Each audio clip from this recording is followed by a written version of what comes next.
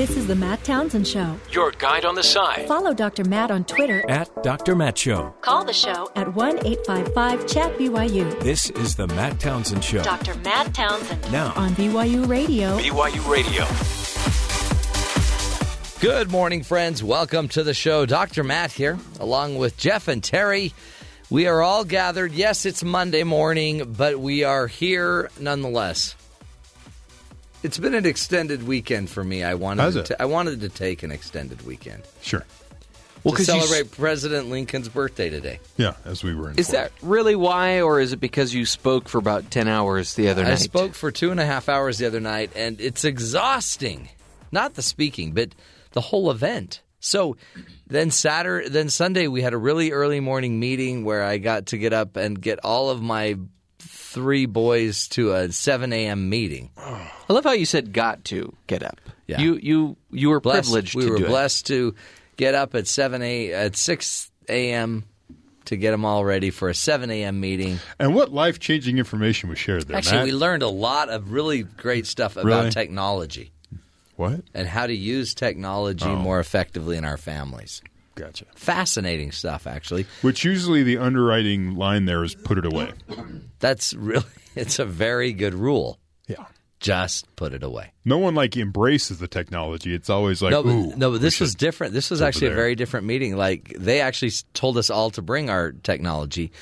I didn't read that part of the email that they sent. Right. But so I brought my phone, but my kids didn't bring their phones. Of course, they're just going to play on them. So, but they wanted us to get our phones out and use them during the meeting. Fascinating. We had one of these meetings. They wanted us to use our phones and then log into this service that made sort of like a group text situation so that it would show up on their computer that was connected to the overhead screen. Then you could ask questions. Yeah, well, you're just opening that for all sorts of shenanigans. That's maybe not well thought out. And they said, please don't do this. And, of course, people did it. And they had, people had figured out aliases in, 5 minutes.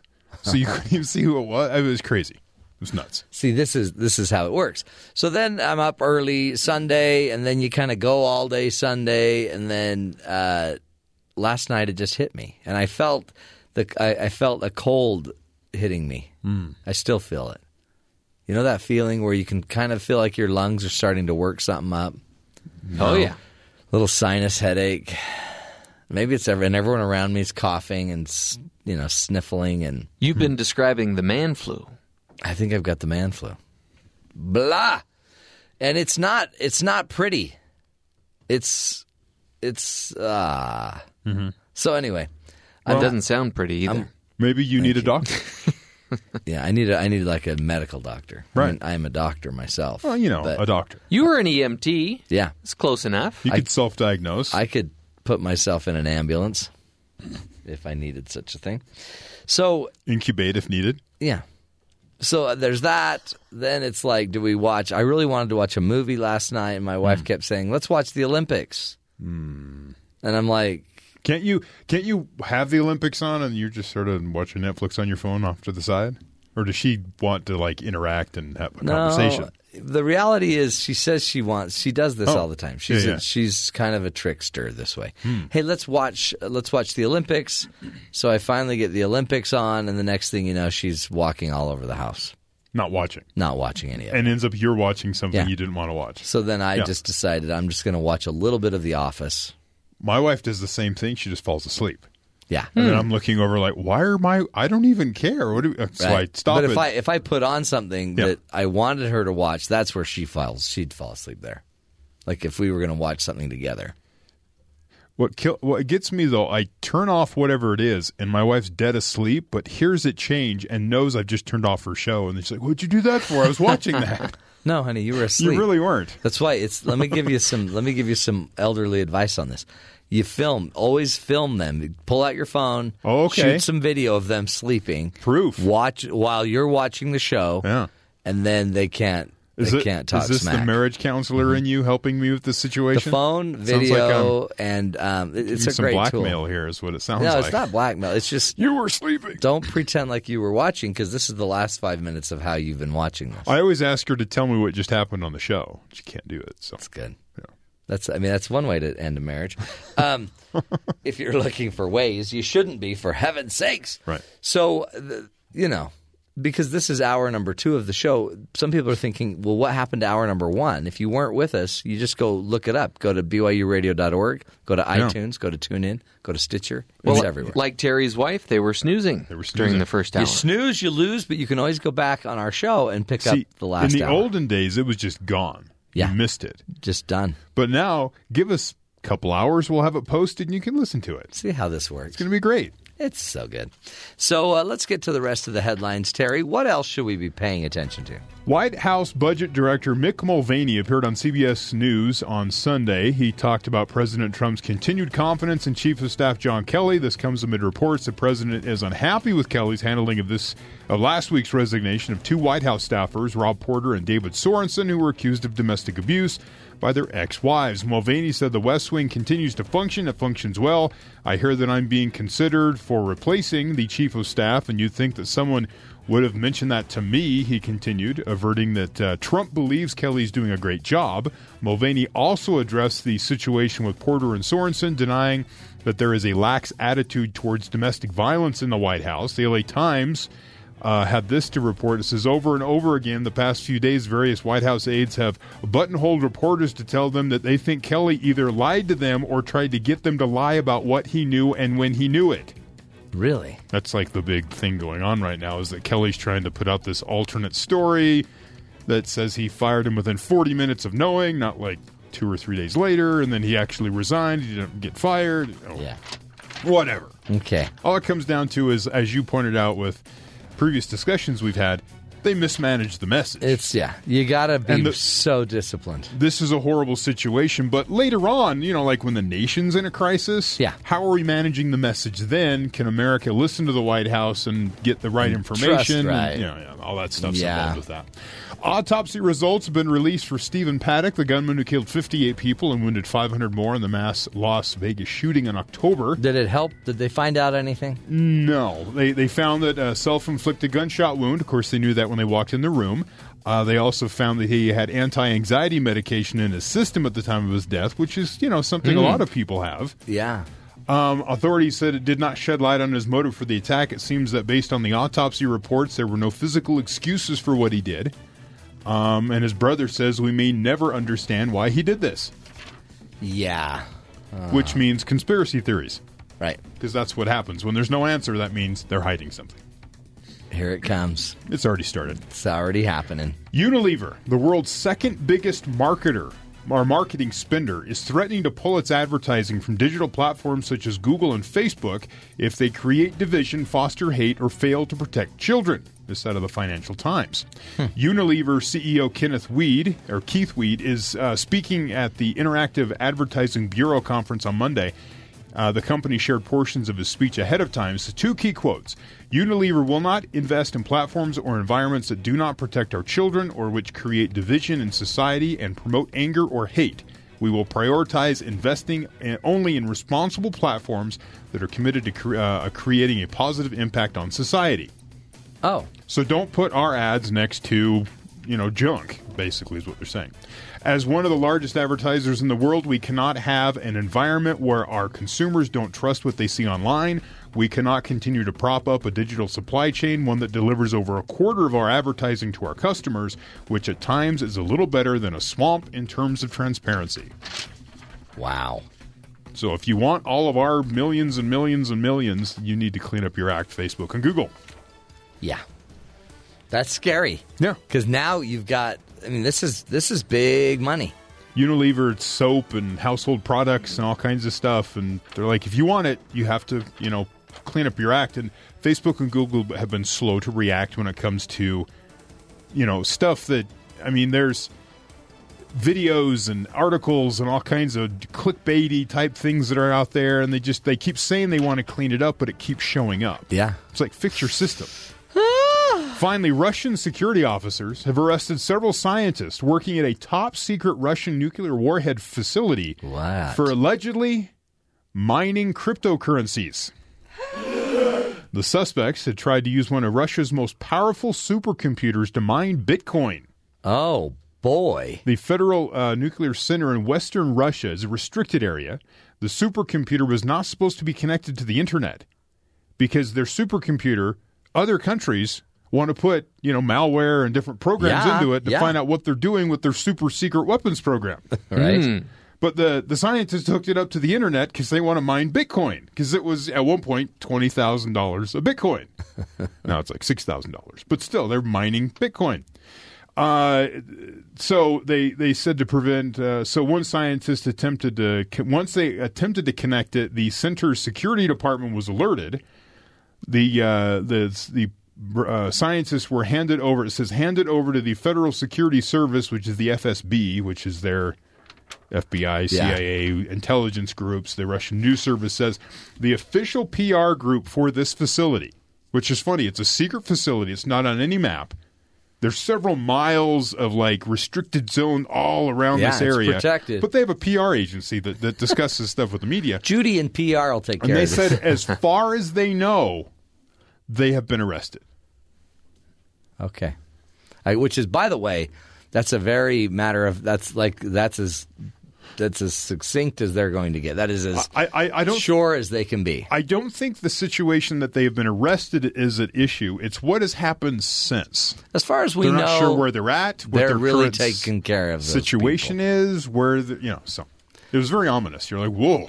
That actually seems like the big downside to the cryptocurrency world, though, right? Is that Russia could, or anybody, could just dedicate an entire spy agency to go get all that money. Get all the Bitcoin, yeah.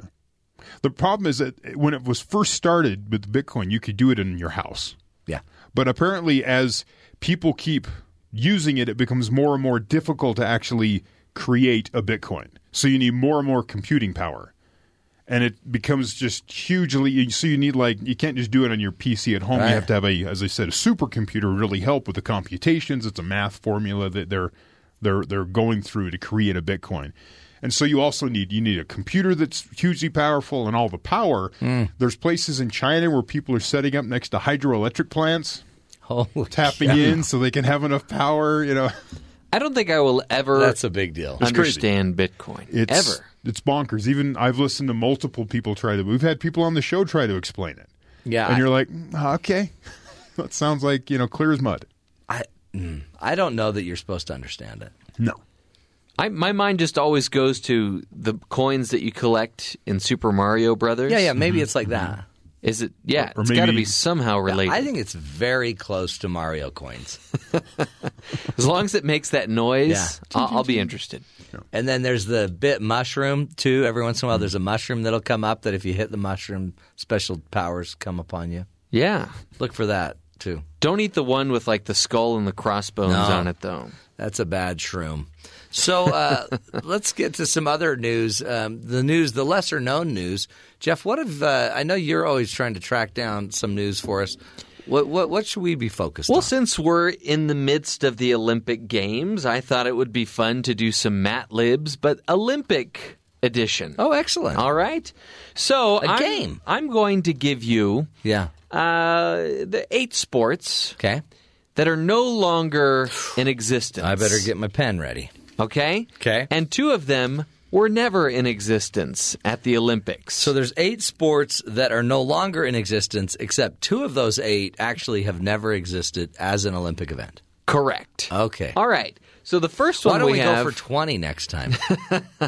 Okay. We've never done more than 8. All right. The first one is one I'm sure you're very familiar with. What? You've probably played in it before. Tug of war. Tug of war at the Olympic Games. Are we talking the Winter Olympics? I'm not specifying whether it's winter or summer. Okay. Just saying at the Olympics. Okay. Tug of war. Yes. Would be the first one. Okay. There's a game called Roke. Roke. It's kind of like croquet, except there is a wall that you can use to bounce the balls off of. Okay. Roke. Okay. There's distance plunging. Would you like to know what this is? Not really, but I guess I need to. Distance plunging, you jump into the water, and instead of trying to swim really fast or trying to not make a big splash, you jump in the water and you just see how far your body will carry with the water without moving a muscle. So how deep you can go into the water. And once you can no longer breathe, that's when you come up out of the water. Not how deep, but you're close to the surface of the water and you kind of you just let it flow. Coast. All right? Wow. So that's distance plunging. Okay. There's synchronized pie eating. Synchronized pie eating. So most pie eating competitions that you would participate in, you're trying to see who can eat the highest number of pies, right? Okay, yeah. This one, you are trying to mimic the pie consumption of your partner. My wife last night was saying how much she loves synchronized sports. Okay. So that would be could be a real one. Favorite for her. There's the horse long jump. Which is pretty much exactly what it sounds like. You're doing a long jump, but with a jockey on a horse. Okay. Okay. Boy, that sounds dangerous. We've got distance spitting. Okay. Distance spitting, again, exactly what it sounds like. You're just trying to get the saliva from your mouth to project as far as it possibly can. These are the 8 Olympic game activities that used to be in the Olympics. 2 of these happen to be fake. Correct. Okay. We've got solo synchronized swimming. Solo synchronized swimming. So synchronized swimming with one person. Okay. Okay. Who are they? Who are they syncing with? I'm not going to tell you. The coach on the sideline? But it's solo synchronized swimming. And then the last one, 100-meter freestyle for sailors. 100-meter freestyle. So, again, very similar to 100-meter freestyle. Yeah. But you can only participate in it if you're a sailor. Do you want to answer those now, or do you want to think about it and we can come back to it later? You probably just want to figure it out now. I probably just want. It's just one of those things you just want to get out of your system. What are you trying to say? Okay, so here's the way this is going to roll. Tug of war absolutely was in. Roke, I'm going to say, was in. I'm going to bet distant plunging was even in. I would say horse long jumping was in. Distance spitting was in. So I got to get rid of one more. Okay, 100-meter freestyle for sailors. So the 2 that weren't was solo synchronized swimming and synchronized pie eating. What? I'll help you feel a little better about yourself. Okay. One of those was correct. So synchronized pie eating was not an Olympic sport. Yes. However, solo synchronized swimming was. How? It started out as that, and then once people realized how ridiculous it was, they quickly added more people. It was meant to be synchronized to music. Oh. But people just thought it was ridiculous. Yeah. Distance plunging was a thing, so it was ridiculed for its lack of athleticism. Oh, yeah. And Gerald Barnes, I have no idea who that is, suggested it favored mere mountains of fat who fall in the water more or less successfully and depend upon inertia to get their points for them. Yeah. And then for the 100-meter freestyle for sailors, only 3 men from Greece entered. They all swam very slowly.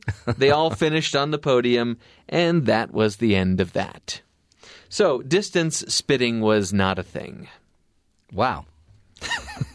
But some of these are so ridiculous, it sounds like it could very well be a thing. Distance plunging is okay. Distance spitting, not appropriate. Yeah. I mean, if distance plunging were a sport, then everybody would be amazing at it. Oh, yeah. Just don't move for 60 seconds. You get a gold medal. Not everyone would be great at it, right? Like your wife. Your wife, you mentioned that she's always got to be moving. Yes. Tried to watch a show with her, a show that she suggested, the Olympics. Yep. She couldn't do it. No, she's got to go get her work done. So she would finish dead last in distance plunging. Yeah, she's not a great plunger. But who is really? Who really is a great plunger? Plumbers are grave plungers. Well, thank you. That's very insightful about the Olympics, how far we have come, right? Hey, up next, we're going to be talking about the world's easiest happiness booster. What activity is the fastest way to boost your happiness level? We'll talk about it straight ahead.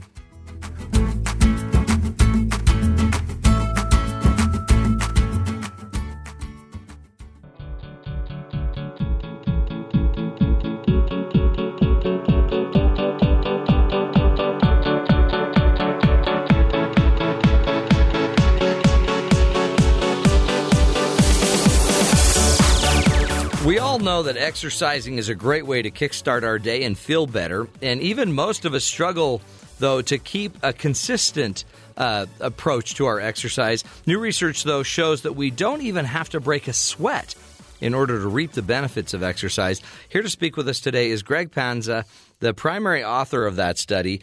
And Greg is an exercise physiologist at Hartford Hospital in Connecticut, whose research has focused on the effects of exercise on cardiovascular health. Greg, thank you so much for being with us today. Absolutely. Thanks for having me. It's interesting as we talk about exercise. I mean, it's like everybody knows what we need to be doing. It's kind of hard to make it consistent.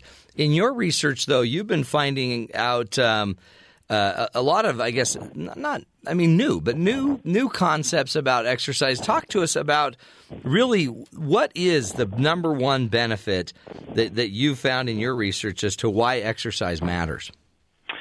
Sure. Well, it's actually interesting. So the reason why we did our study is because there was a study that was actually published in 2015, and it showed that participants who participated in vigorous intensity physical activity actually reported lower levels of well-being.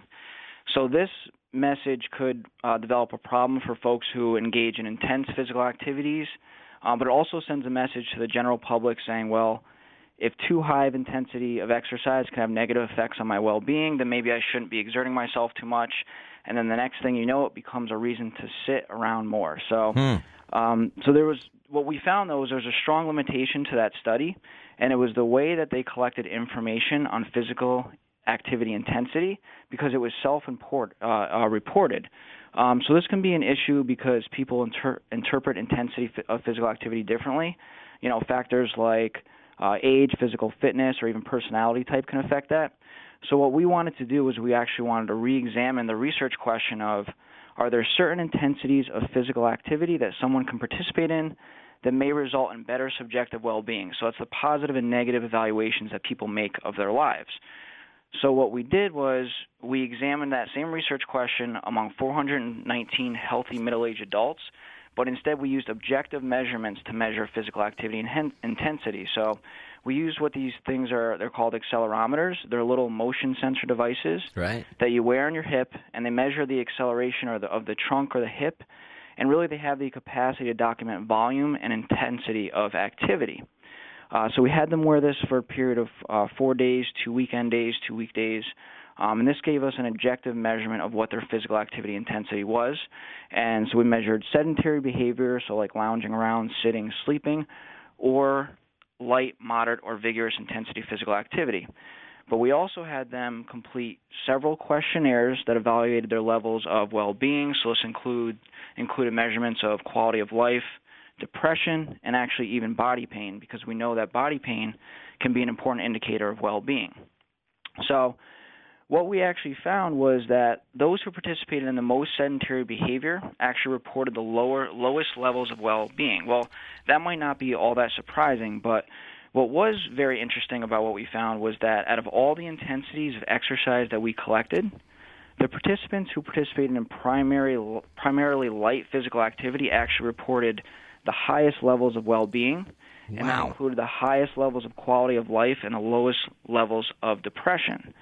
But we also found that those who participated in moderate intensity exercise also reported significantly better quality of life, but it wasn't as good as those who participated in the light intensity activity.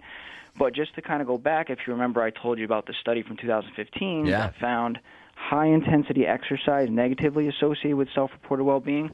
Well, our findings actually didn't support this because we found no association that showed vigorous intensity exercise associated with higher or lower levels of well-being. So we kind of debunked what Wow. they found using objective measurements, but we found this new thing where, well, the people that just, had the most sedentary time reported the highest or the lowest levels of well-being, but those who participated in light intensity actually reported the highest levels. So, boy, it's. I guess this is science, right in the heart of it all, because if I have kind of the lowest intensity makes me happiest, right? Then, in a way, that's kind of scary, right? Because I could be watching Netflix and still dying of cardiovascular disease, or not being as healthy as I need to be. So but I feel happiest. So I guess you're saying some exercise would make you feel happier, but you don't have to think that you don't have to go do the hardest levels of exercise. Exactly. So there's really there's a few take-home messages I would say from our study. It's we confirmed the previous studies, of course, that higher levels of sedentary behavior are associated with lower, well-being. So what this provides proof that really doing something is better than nothing. Right.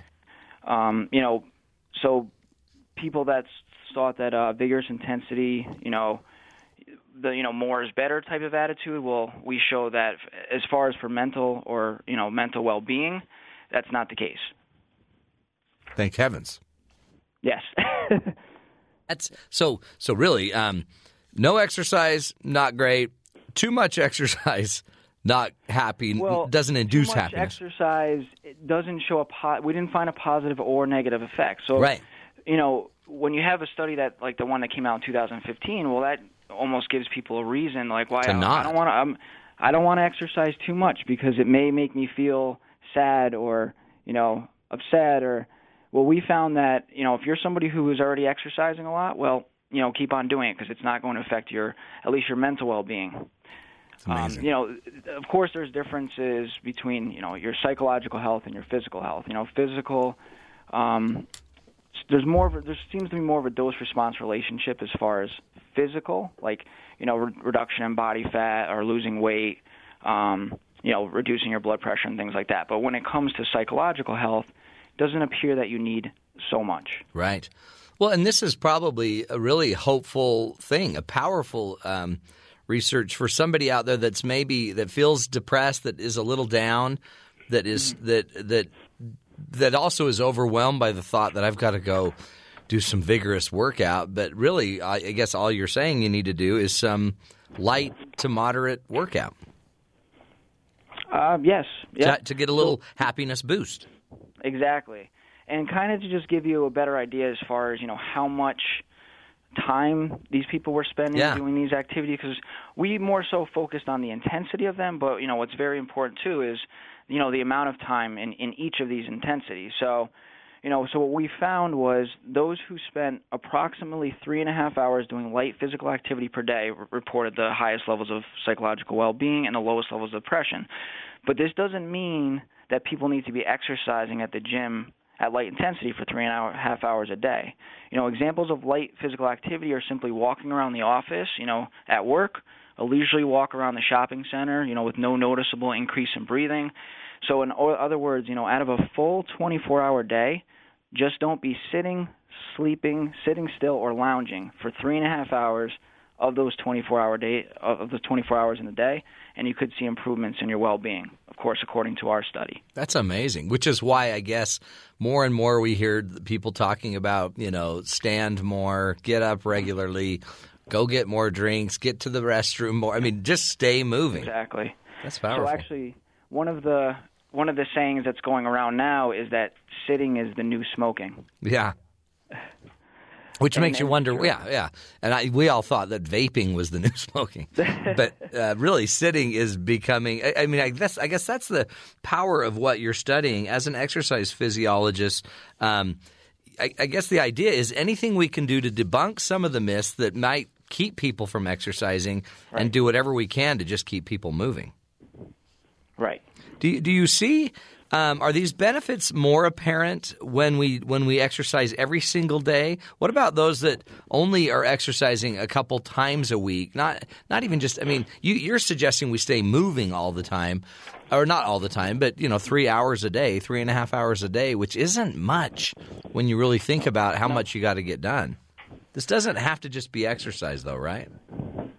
No. So one thing that's especially the terms exercise and physical activity actually get used interchangeably a lot, but there's actually differences between the two. So physical activity is more so things like, walking to your car, walking around the shopping center, whereas exercise is more planned, structured activity, like going to the gym and getting on the treadmill.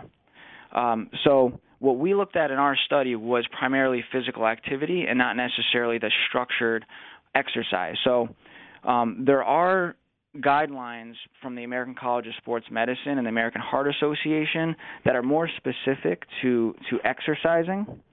And to kind of just give you an idea of those, they really recommend for cardiorespiratory exercise, those types of exercise that get your heart rate up, like jogging or briskly walking. So they recommend doing that at least 150 minutes of moderate intensity exercise per week, and that's could be done either over a 5-day period if it's moderate intensity, or over a 3-day period if it's vigorous intensity. And then, of course, they recommend resistance exercise on 2 to 3 days per week, and then flexibility exercise for 2 to 3 days per week, and then neuromotor exercise, which are exercises that involve, balance, agility, and coordination and gait, and that's also 2 to 3 days per week. So, but what you do is you do these concurrently with one another. So, you can do, if you're at the fitness facility for an hour, maybe you do 20 minutes of,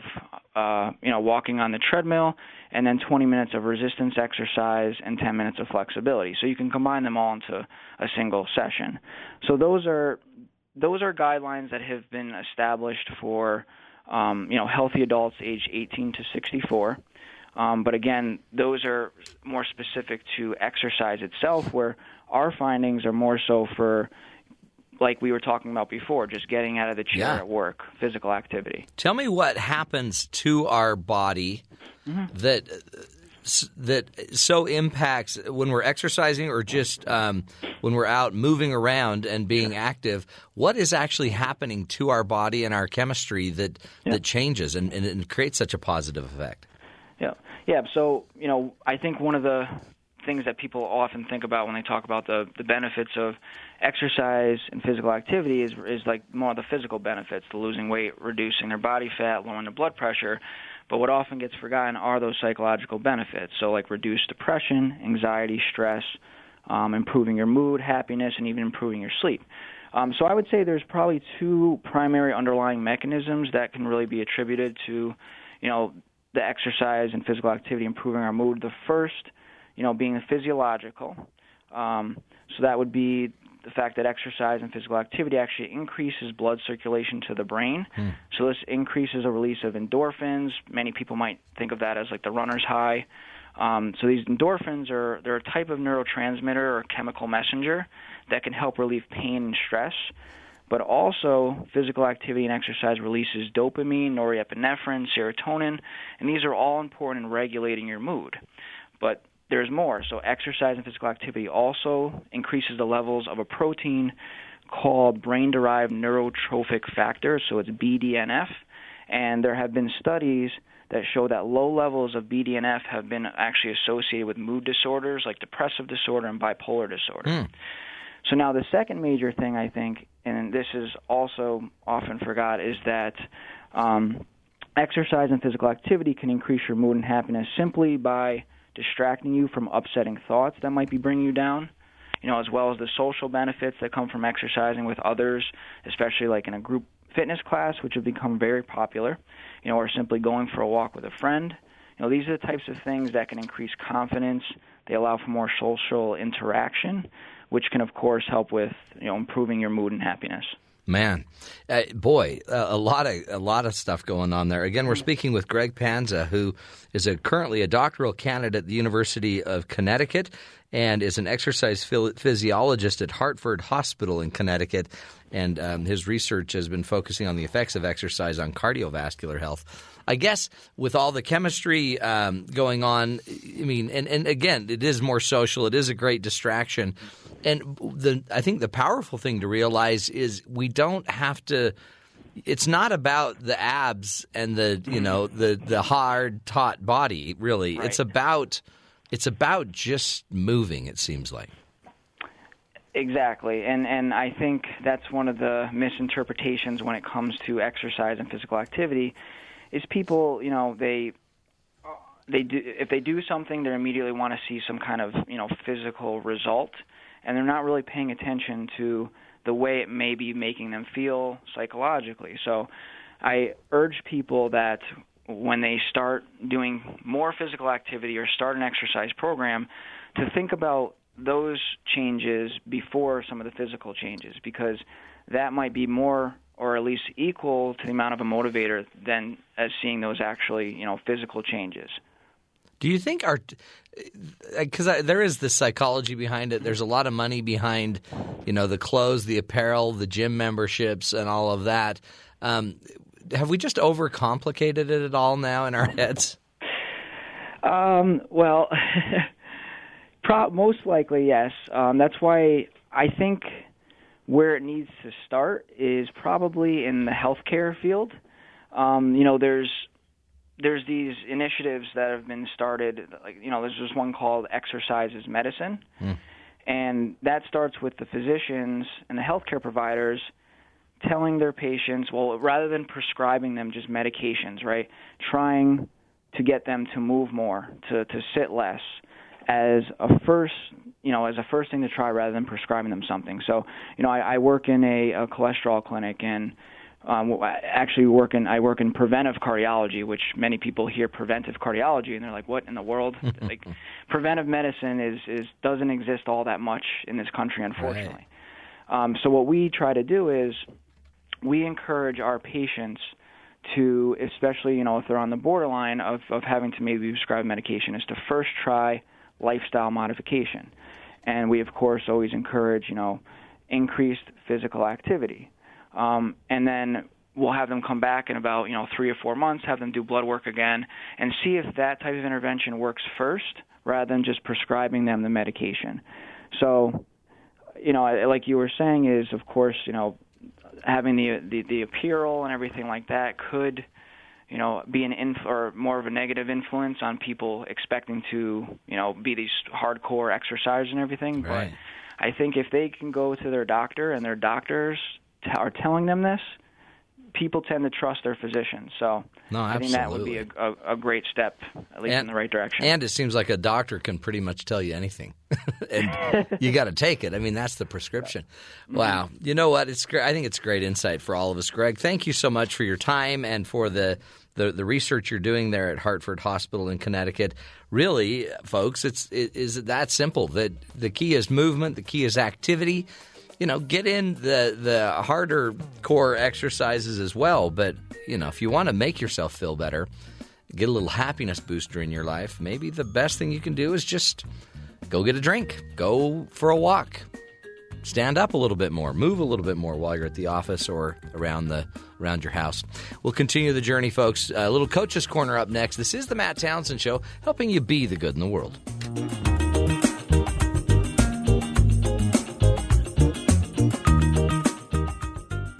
I'm ready to go in, Coach. Just give me a chance. Because life doesn't come with a handbook, you need a coach. Here's Dr. Matt and his Coaching Corner. Play ball! Welcome back. One of the things that I found can make us happier is if we would just be real with who we are and truly just, be real. A lot of us just don't dare reveal who we are because we're afraid that they'll reject me. We're afraid that if they actually knew who I was, they wouldn't want me. They wouldn't like me. And so it creates bigger problems for us. We've been talking about on the show with the earlier guest about the impact of our exercise, and it's just a little tiny thing. You just need a little activity to start to make those chemicals flow. The same is true in our lives, in our relationships. If we could just be a little bit more vulnerable, a little bit more real about what's going on, man, a lot of good stuff could be improved in our lives. This last week, I did a date night. Had about 1,100 people there or so, and it was super fun. And what we talked a lot about were some of the things that might get in the way of us actually being and making our best relationships work. Usually, I believe, because we're so vulnerable, we're so afraid, but we don't dare show that we're vulnerable. So I put together a few points of advice I wanted to just make sure we got out to you today. Because Valentine's is coming up, and we can't afford to mess this up, folks. And you're going to need more than just a quick trip to the mall to pick up some flowers and some chocolate. Maybe what would be more valuable are a few of these other rules. One rule is simply be wholehearted. Brene Brown, a great speaker and author, researcher on vulnerability, talks about the fact that many of us just really we're not wholehearted. We're not wholly in our relationships. We're not even wholly in our job. We're not fully in. And if you're not fully in, you can't derive any benefits of life. If you're not all the way in, then you're only getting half as good as you could be at something. You're only offering half your talent, half of your love, half of your understanding. And so how hearted are you is the question I ask. When we talk about being a wholehearted person, and if you thought about your marriage, how wholehearted are you giving in your marriage? How wholeheartedly are you present in your marriage? And Brene Brown has a great quote that says, "We spend an enormous energy trying to dodge vulnerability when it would take far less effort to face it straight on." Are you so busy fighting and flighting in your relationships? Are you so up and down? Are you so constantly wondering if you're going to be able to make it through this crazy, difficult thing that by being so constantly in and out and up and down and trying to avoid being hurt, are you actually just creating more pain and problems for yourself? So one of the suggestions might be burn your ships.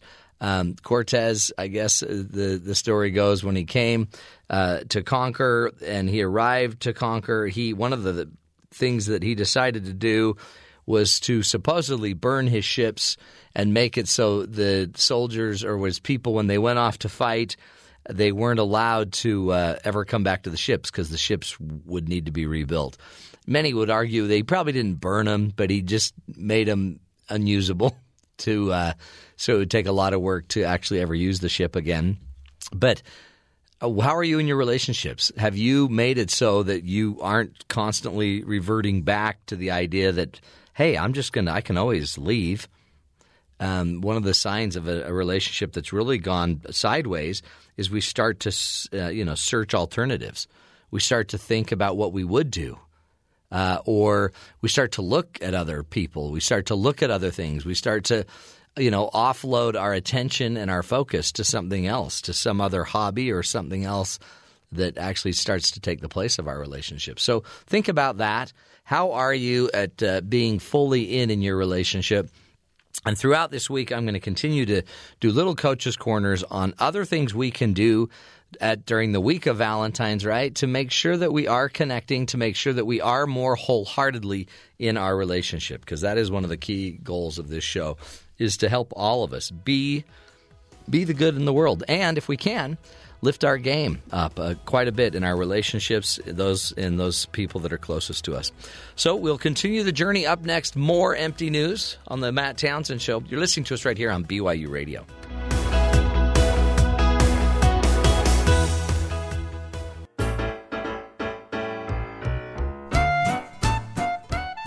Welcome back, friends. Now to the empty news table, the empty news desk with Jeffrey Liam Simpson. This one sounds like a joke when you just read the headline for it. Yeah. Flight carrying 85 plumbers is forced to U-turn after an issue with the onboard toilets. So, like every good joke, it starts with 85 plumbers are on this airplane, right? So yeah, they're on this airplane. They're going to Munich, and it's not clear why there were so many specialist tradesmen on the plane. Weird. But it's believed they were all part of the same company. The company's CEO, Frank Olson, said his staff were unable to intervene and correct the mid-flight problem because it could only be fixed via the exterior. We would have liked to have fixed the restrooms, but unfortunately it had to be done from the outside, and we didn't risk sending a plumber to work at 32,000 feet. Yeah, who does that? That's really sad. You're not crazy. You don't want to cause, problems. How about this one? Yeah. A couple of, I don't want to call them yahoos, but people that, I knew it.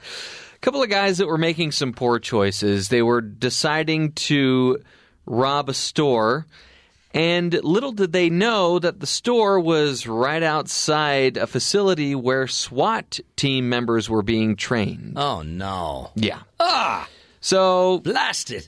Yeah, so they took off in a Honda Pilot, which I thought was an interesting choice. Yeah, it's a great car. They sped away from the store. They crashed into multiple cars before the group fled on foot. It just so happened that all of Huber Heights administrative officers, detectives, and street crews were in the vicinity, as well as a large contingent from other departments taking part in the SWAT training.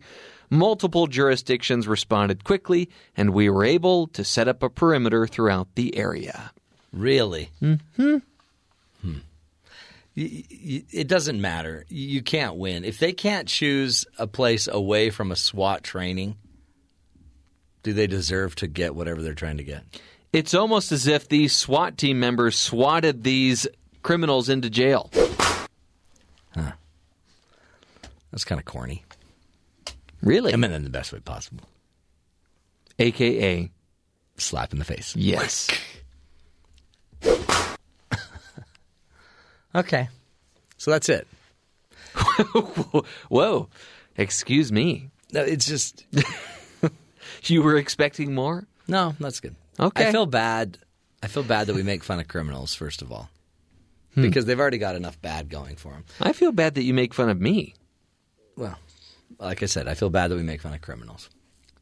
Whoa. I don't know what it is. But just having fun with you. We will continue the fun, folks. We have one more hour, and Dr. Brian Willoughby will be with us next hour. So much to consider, so much to learn. This is the Matt Townsend Show, helping you live longer, love stronger, and lead a healthier life.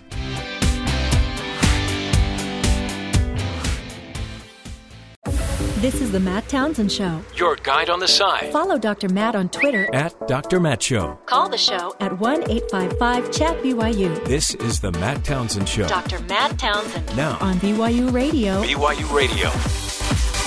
Good morning, friends. Happy Tuesday to you on Valentine's Day Eve. We wish you the very best. It's exciting, although I don't like you shedding light on the fact that I'm totally not prepared. Well, but you still have today.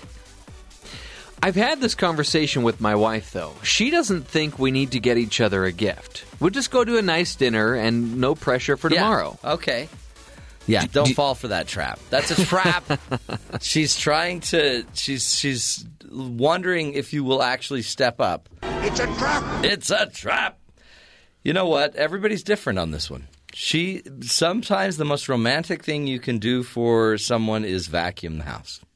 So you don't think it's possible that she's being genuine? Yeah, it might be. Okay. It's possible. Right. I think what your wife wants most of all is a furnace.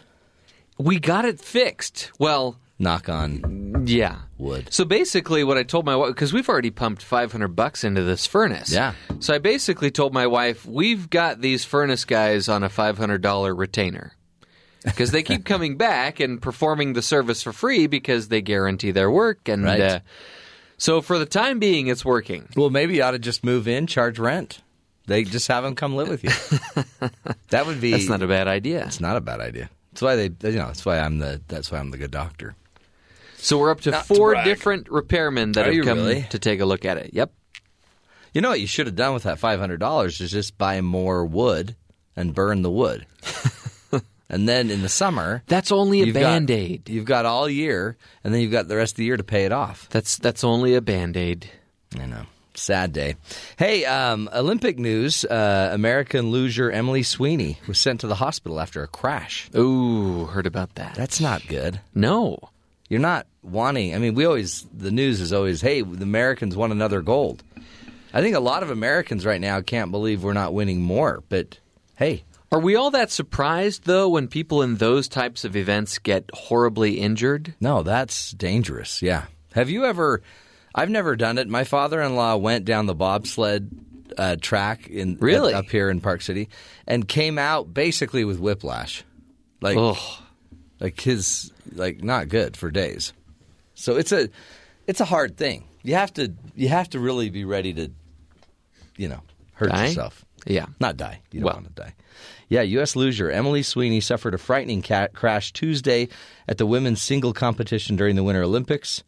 Sweeney was in her fourth run in Curve 9 when she bounced around the track before crashing. Oh, see, that I just get chills hearing you describe that. She walked away. It's all good, but she did walk away holding her head. Scary. But, you can't be an Olympic athlete without putting it out there. That's what one of those rings is for. One of the 5 rings of the Olympic rings, are there 5? One of them is for pain and suffering. Remember yesterday we talked about the agony of defeat. Yeah, pretty sure. Wow. But there's a lot of other good news.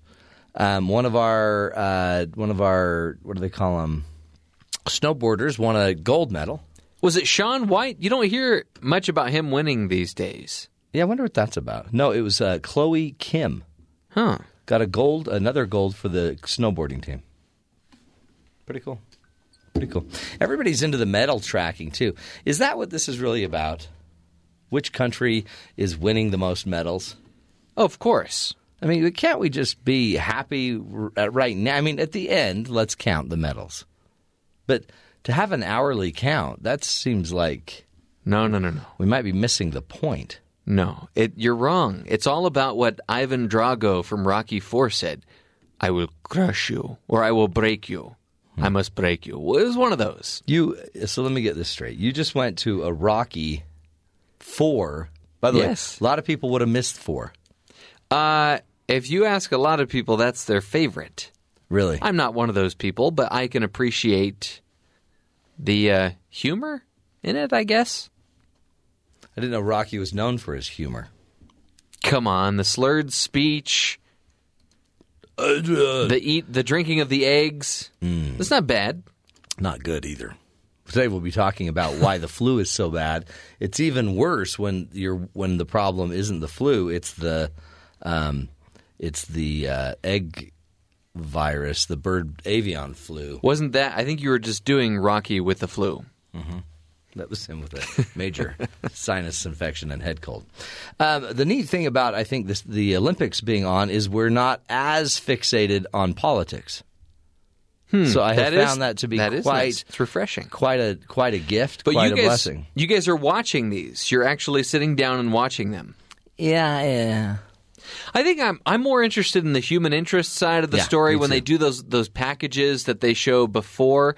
Those are always a little risky, though, because I always remember watching them for Apollo Ono, and then something happens. Yeah, something happens. He doesn't win a medal, so they're a little risky. No, they're a lot risky. But I think that is the interesting part of the story, is to see the struggle, to see all the obstacles that they've had to overcome to get to where they're at now. Yeah. In fact, the most, I think, interesting or intriguing human interest story is the fact that North and South Korea are getting along really well. Did you hear what Kim Jong-un said? No. He's impressed with South Korea's efforts during the games. Wow. Like, he doesn't talk like that. Maybe this could be a good thing. Maybe this can help bridge a gap. It's happening.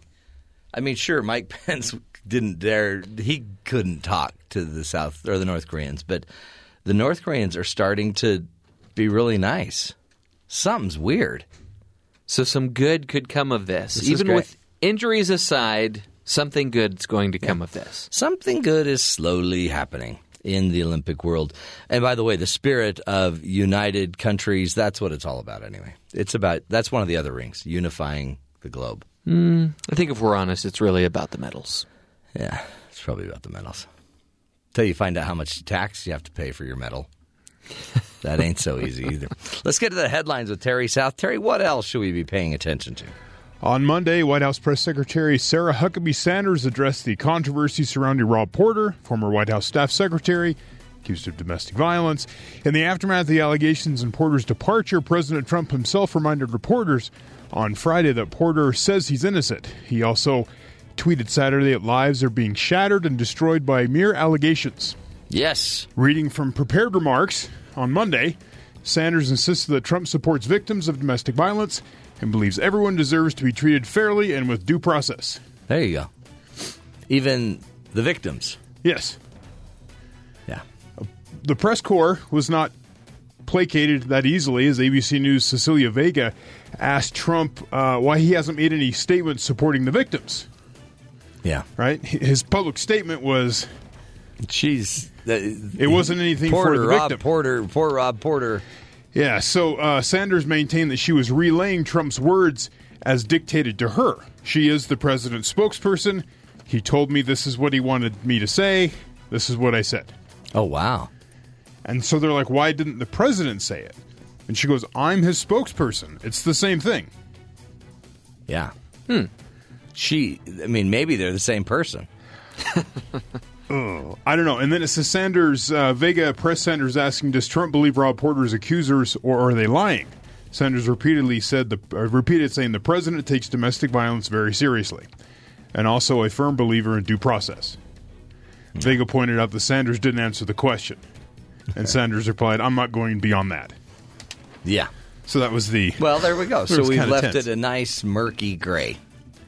And, is it enough that the spokesperson says it? Does the president have to say it? When he's already made comments... Right. Remember, he's tweeting all day. So it seems like if you want it to really have impact, he ought to say it. Yeah. Out of his mouth or out of his tweet. But apparently that's not needed? I'm not sure. No, it's needed. It was interesting to watch the video of it. You're like, this is interesting. It's called gaslighting. Yeah, exactly. Say one thing, do another. Yep. Say it's all the same. Yeah. But, oh well. Life is like a box of chocolates, and rebuilding America's infrastructure is akin to erecting an ice skating rink. Really? So claimed the president on Monday, speaking to reporters on the heels of his administration's unveiling of its long-delayed and much-hyped infrastructure plan. Remember, he mentioned that on election night. Yeah. The 55-page plan calls for $1.5 trillion investment to improve freeways, bridges, and water resources across the U.S., just $200 billion of which would come from the federal government. The rest would be provided by private or local matches. In the 1980s, Trump helped renovate Wolfman Rink, a process that had been stalled for years before he stepped in. I believe it's around the Central Park area. To the president's credit, he did indeed finish the construction of the ice rink under budget and quicker than expected. Wow. Trump came in at about $750,000 under the $3 million budget allotted to the project, the New York Times reported at the time, for a rough total investment of $2.25 million, or in other words, significantly less than 1% of the budget of Trump's infrastructure plan. Yeah, so it's a lot like that, except it's, 100 times more. Yeah, and across the entire country. Well, and the thing that worries some people is that it's going to be a lot of private investment, but that could be a really good thing because private investment means that people own it, people take care of it, people make money on it, and in the end, it might be actually better cared for than possibly something that was just purely public. Right. If you compare a public park to a park in the middle of a gated community, it's different. Sure. That it also means fewer people can access certain things. Well, that would without be a pay. The question is, it's still public. Yeah. But it's private, then it just ends up... You have public access, you just have to write a check to get on the tollway. I guess. That'd be how you pay for it, is through a toll system. An Indiana female high school senior disarmed a male student who came at her with a knife, according to ABC. The girl was in a bathroom of her high school in Carmel, Indiana. Or Carmel. Caramel? Carmel?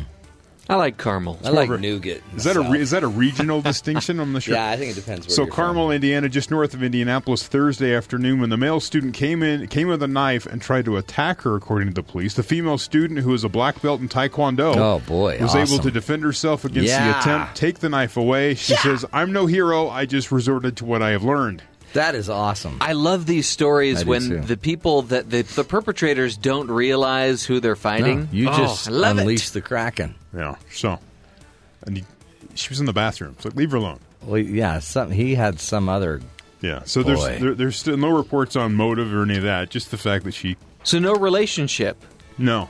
Wow. Other than human. It's cool. Weird. New Jersey's capital. This story confused me to no end last night. Why?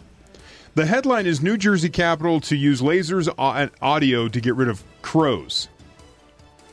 Now, I thought it said cows. Oh. Right? For some reason, my mind dropped the R. It was late. I bet it was late. So, New Jersey's capital is taking a high-tech approach to getting rid of an estimated 3,000 crows that are waking up residents and leaving droppings behind. Oh, so the cows just go and drop things. Well, the crows. Yeah, the cows do. So I read it first as crows, and I'm like, how do you not get rid of 30,000 cows wandering New Jersey's capital? That doesn't make any sense. You'd think that would be like bigger news. You'd think everyone would hear about I mean, you're that. like, oh, it's crows. They're just flying around. Okay. But that would be scary. Yeah. Have you seen a crow? They're pretty intense. It gets weirder when you substitute cows for crows. We'll go on. Oh, yeah. The U.S. Agriculture Department on Tuesday will begin using pyrotechnics, laser spotlights, amplified recordings of crow distress calls, and crow effigies to try to scare the birds away. So I'm reading all this going, cow distress calls, cow effigy? What is does happening this even to come New down? Jersey? What is a cow distress call? Isn't it all just the same? You know? No, I've fallen and can't get up. I don't know. So the USDA district Is that supervisor... your geriatric cow impersonation? Yeah, it's hard to do a geriatric cow. So officials say the crows and other birds in the winter form large roosts. They say the crows look for areas where there is less light and few people, such as parking lots. They're introverts. They say that their methods of work to clear the crows from urban areas. Wildlife officials will spend 4 consecutive nights in Trenton until February 23rd, making sure the crows, not the cows, are out of town. I thought they just had problems with cows up on billboards, painting. Yeah, you know, did you that see doing those their cows graffiti, climbing up there. Yeah. That's weird. Can't spell. And they're always anti-chicken. What's up with the chickens? They have a hard enough life. Actually, Eat no. chickens. I think they're pro-chicken. Oh yeah, they're anti-eating cow. Yeah. They're pro-eating chicken. Wow. Okay, so you figured that out. Yeah, that was so cute. I was sitting there last night, like, could not figure out how do you have a cow problem in the middle of a metropolitan area? And I'm like, oh, it's crows. I need to go to bed. Okay. Yeah, that's the sign. Once you start slurring your words and your speech, it's bad. United States. Just like that, take a nap, Mr. President. It's just like or that. lay off the Sudafed, whichever. Or get a drink. Just get some liquid in you. You're probably dehydrated. So a couple weeks, was it last week? The president's walking up the steps to Air Force One. Yeah. The wind hits the back of his hair. Everyone gets this glimpse of whatever's going on up there. There's been several websites that have employed plastic surgeons to try to figure out from the photographs what exactly is happening. Oh, come on. Because they're seeing like there's some scars, like surgical type scars that have happened there, and they're all trying to guess and try to estimate from the given information, the evidence at hand. But why don't you just assume that what's going on with his hair? You know, that was just a weird angle. The back of his head? Weird wind. I find it interesting. This is, by the way, why the MAGA hat became such a big deal. And a lot of people were saying Make America great. That's he why needed he wears the hat to get to the plane without his hair blowing everywhere.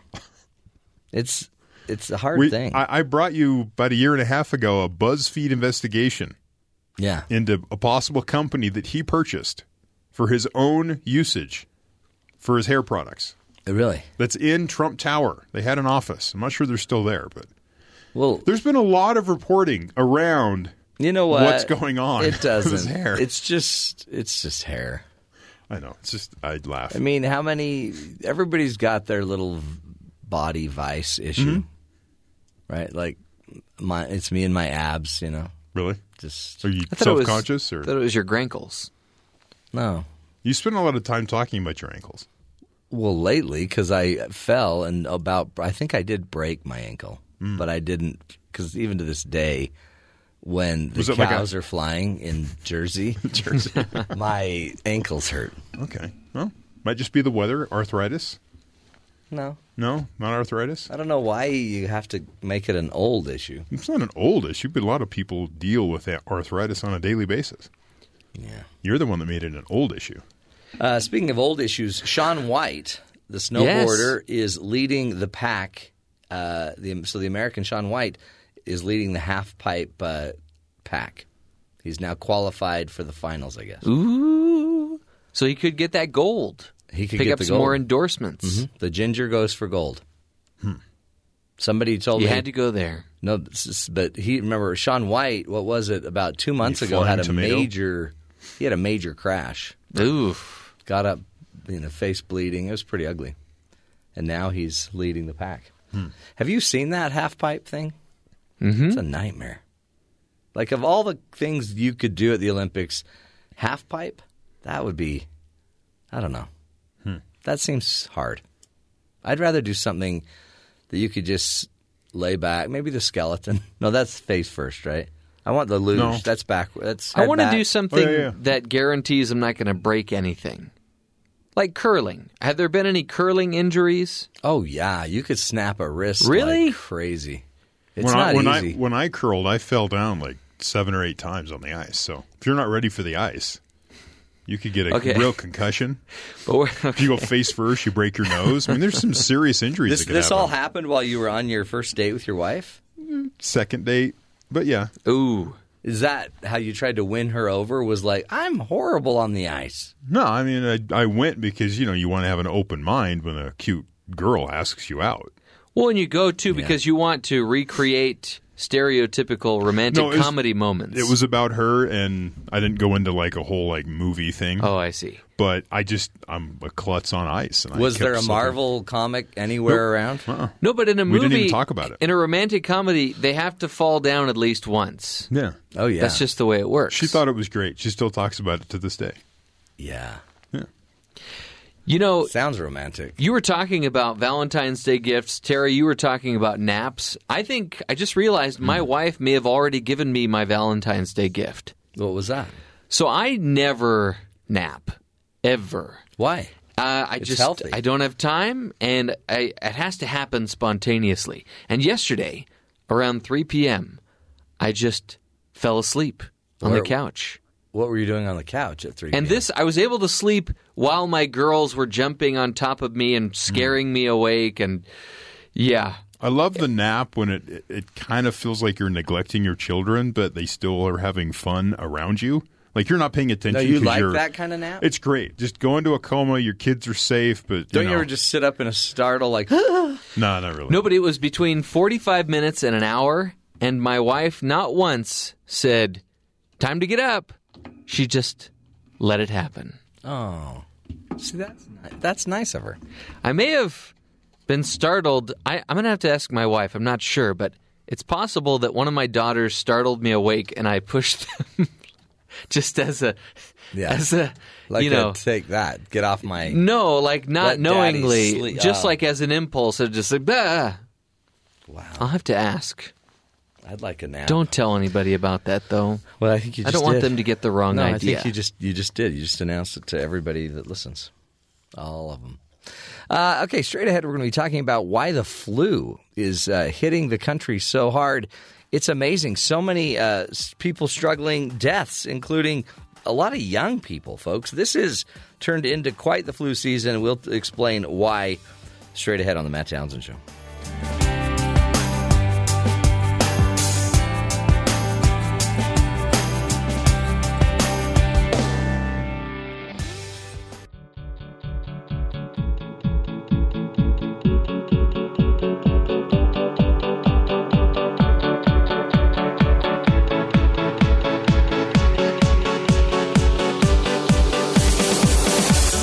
Did you know that the flu is killing up to 4,000 Americans a week right now? 1 in 10 deaths can be attributed to the flu.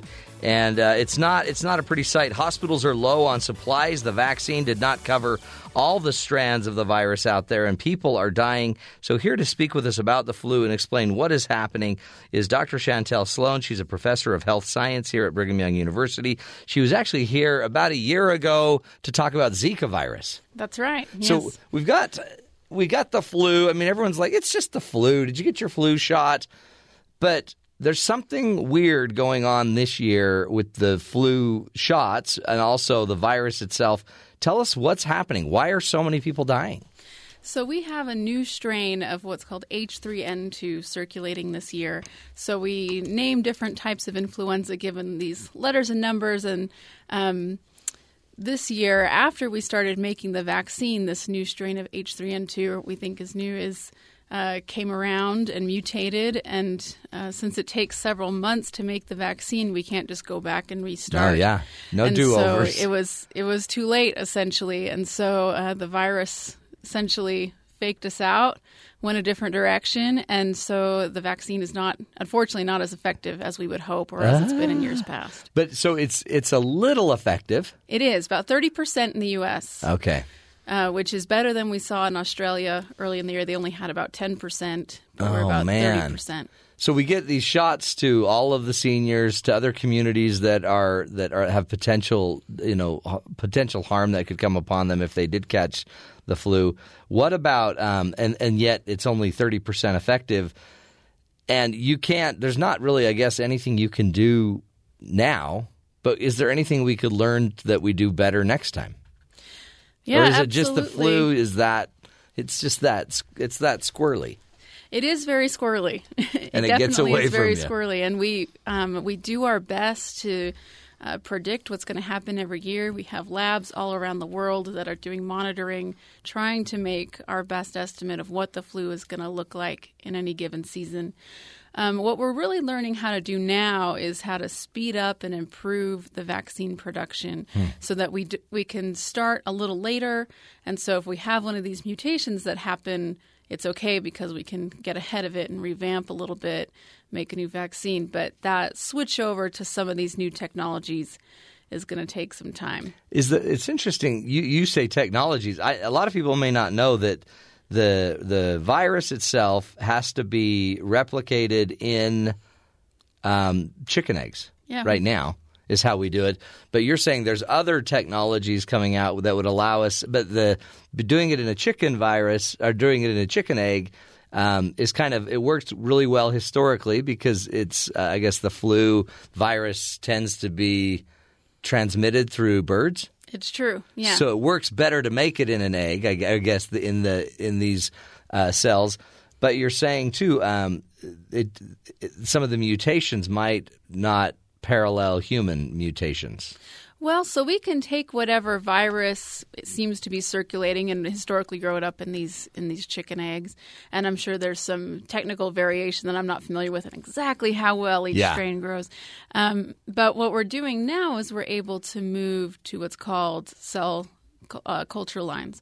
So we're able to take just cells in Petri dishes, grow a ton of them in a lab, and use those to grow up the virus. So you could actually eventually grow human cells. Yes. Or dog cells, which would be another one and those might then more closely reflect what would happen to a human in mutation.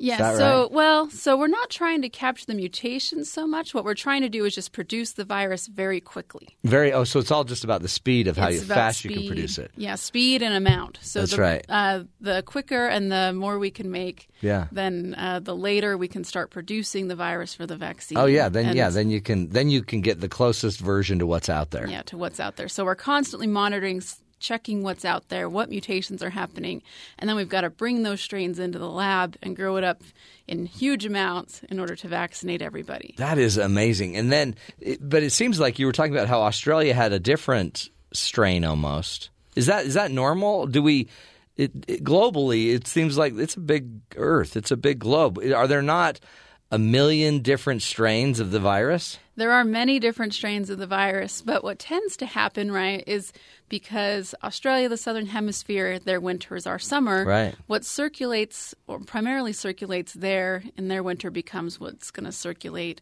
in the U.S. But what happens is, even though they saw some similar strains, how effective the vaccine is depends on a lot of different factors. And when I say it's 30% effective in the U.S., of course, the U.S. is not monolithic. Right. We know we have a lot of people for whom that vaccine is going to be more effective than it is for others. So and talk about that. What groups are more susceptible, and where would the vaccine help some versus others? Right. So, for instance, if someone's over the age of 65, we know the vaccine is not as effective in them. It's true for pretty much any vaccine just because natural immunity wanes. We also know that if you live in areas of high poverty, you're much more likely to have outcomes where you're going to be hospitalized, or you're more likely to be hospitalized. Right. That has to do a lot with nutrition and what we'd call comorbidities. If you have other lung problems, if you're prone to pneumonias, then you're going to be more susceptible to this flu. So I usually say, I assume babies, yes, younger children. Younger children. Typically, most deaths and hospitalizations we see from flu are in children under 5 and people over the age of 65. Though, of course, it could happen to anybody. Then we hear right? of the random teenager that had the sniffles and a day later is dead, and it's extremely tragic. But the numbers, if they're accurate, 4,000 Americans a week are dying because of a flu. Mm-hmm. Yeah, it's not the worst flu we've ever seen, of course. The worst we've ever seen is the Spanish influenza of 1918. But in, the last, I think they said since 2003, this is the worst season that we've had. It even seems to be outstripping swine flu of 2009. Does it really? Yes, which is incredible. So I guess we're always trying to figure out a better way to do this, but you've made a good point that this is also business. Businesses need – it takes a lot of energy to make enough of this of the vaccination. So can we really stay ahead of it enough? Or are we really just trying to knock down a third of it and that keeps it from spreading at mass levels? It's a numbers game, it seems like, right? Right. So we are trying to, of course, protect as many people as possible. And when I say 30% effective, that's the difference between getting the symptoms or not. But if you're vaccinated and you still get the flu, if you weren't part of that 30% who were fully protected, your chances of developing pneumonia, severe outcomes are less. So even if you weren't perfectly covered, the vaccine is still helpful. I get my shot every year, and hey, look at me. I turned out fine. You're still here. I'm still here. But you still get other colds, and I just don't know if I've got the flu. But I've had a head cold. I've had other things. I guess this isn't one shot does it all. It just helps. It helps. That's right. And a lot of people will say, "Oh, well, excuse me." I got the flu shot, but I still got the flu. Yeah, right. But there are many reasons for that. It could be that you have another virus that gives you influenza-like illness, which happens all the time. Yeah. There's a really bad croupy cough that's gone around this winter. Right. I had it. A lot of people had it. And that's not the flu. That's not the flu. That's just a croupy cough. That's a croupy cough. And if you are an adult and you're vomiting, then it's not the flu either. That's a stomach virus. So it's not a common symptom to be vomiting as an adult with flu. So it's really tricky to even potentially tell, was that the flu? Was it not? Yeah. But now tell me what this has to do with me not wearing socks, because my Nana has told me that if I don't wear my socks, I'm going to catch the flu. Well, so that's probably not actually directly related, but, we have a lot of talk about, if you're out in the cold, you're more likely to get the flu. Yeah. And, if you want to say directly, does being physically cold cause you to get sick? Well, no, not right. so much. But we do know that flu virus, a lot of winter viruses travel better through the air at certain temperatures. Oh, yeah. We know when it's cold out, people are more likely to congregate indoors. So climate actually does drive a lot of it, but more on a population level than you just not wearing your socks. And getting on an airplane might not be a good idea as well either. It's funny because we don't necessarily know. You know it, but the general population, we still have a lot of myths. We still have a lot of weird behaviors that we like. Are we supposed to sneeze in our in the crease of our elbow? Are we supposed to? How? The funny thing is, what are the rules today, and what can we do to make sure that we aren't spreading the virus? Yeah, so rule number 1, I would say if you're sick, stay home. Yes. Right? That is something that we just have a really hard time doing in the U.S. for some reason. You got to work, yeah. We say, we got to get to work, we got to get to school. In my classes, I have a very firm rule. I tell my students, if you are sick, I don't want you here. Right? I love you. Stay home. Great. Yeah, that's great. But we're under a lot of pressure to still go to work, go out in public, and sometimes it can't be avoided. So if you do have to go out in public when you have symptoms, then yes, absolutely, sneeze in the crook of your elbow, watch your hands, wash your hands very thoroughly, take that extra few seconds with soap and water, get the base of your thumb, get your wrist, get in between your fingers, and just really scrub. Make sure that you are wiping down surfaces if you can. But just do the best you can to avoid contact. Don't touch the bathroom door on your way out, right? Yeah, right. I always just wait until someone else opens it. Yeah. I just stand there. What do you do if in your family, one of your family members has it, and that's hard? You're the mom, your child's sick. How do we not spread it from family member to family member? Yeah, so that is really hard, and especially if you've got a lot of little kids, sometimes it's just going to happen, right? It's just going to go through the house, and there's nothing you can really do about it. But you can take precautions, try to keep maybe that child or that family member quarantined, a little more quarantined in their room. Take cleaners that have some bleach in it, bleach down surfaces they've touched, and after you interact with them, make sure that you're just thoroughly washing your hands. Who do you really, in the end? I mean, I guess the community members that are more vulnerable should be getting the flu shot. Should everybody be getting the flu shot? I am a firm believer that everybody who can should be getting the flu shot. Yeah. Far fewer Americans do every year than could or should be. Yeah, I mean, yes. I do it because I'm around a lot of people, and I don't know, I always seem to catch everything. And so I guess part of it is everyone could do it. Now, no child in the world wants to hear that. Yeah, I mean nobody. That's another shot, but it helps. Yeah, and here's maybe some good news on the horizon for those of you who are afraid of needles, or it can be kind of tough sometimes to get to the doctor every year to remember to get your flu shot, get your family their flu shot. They are working on a universal flu vaccine. Really, we'll see what happens. We're in some kind of early testing where it could be a one and done, where you get the flu shot and it covers you for many years. But we'll see. Is there not a way? I mean, it seems like, there's call me crazy, but there's money in all these vitamin C pills that we take and Airborne and all these other brands. Mm-hmm. Why on earth is there not just an over-the-counter, here's your flu shot, squirt this stuff in your mouth and for $4? Yeah, well, I mean, if I could go to a local store and pick up 4 treatments for my kids, and everybody gets one, and we all just do it.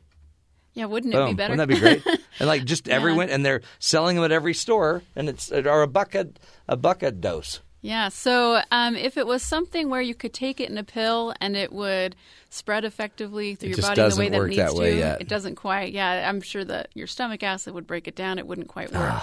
So what we have are these intramuscular injections, which aren't perfect. No. There are also some new technologies to deliver vaccines through patches. Oh, yeah. So that would be something you could maybe pick up over the counter. Yeah. I mean, and then every family would pick up their 6, and they'd do it. It's subsidized a little bit by the government, but it's $1 a person, and boom. And they're totally painless, these patches that maybe hopefully in the next few years might be coming online. Again, who knows? Things are in clinical trials.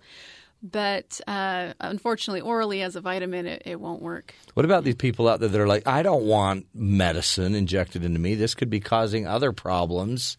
What do you say about that? Yeah, so first, there are, of course, I don't want to say that any type of vaccine is completely risk-free, because there's always a small chance of adverse events, especially, for example, if you're allergic to eggs. Yeah. Right? You need to tell your doctor before you get your flu shot. However, it is certainly the best we have, and risk is extremely low. If you're watching the numbers like I am and seeing how many people are dying and being hospitalized, it's just I don't know exactly why you wouldn't do it, except maybe it just seems a little frightening, it's or hard. it's psychologically a little bit difficult. But I guess in the end, too, it's the more of us that are taking it, the healthier as a whole we all are. Mm-hmm. I think I can't remember if I've said this on your show before or somebody else's, but you do need to be eating healthy. That boosts your immune system. Yeah. Getting enough sleep, that boosts your immune system. Absolutely, you're less likely to get sick if you're doing those two things.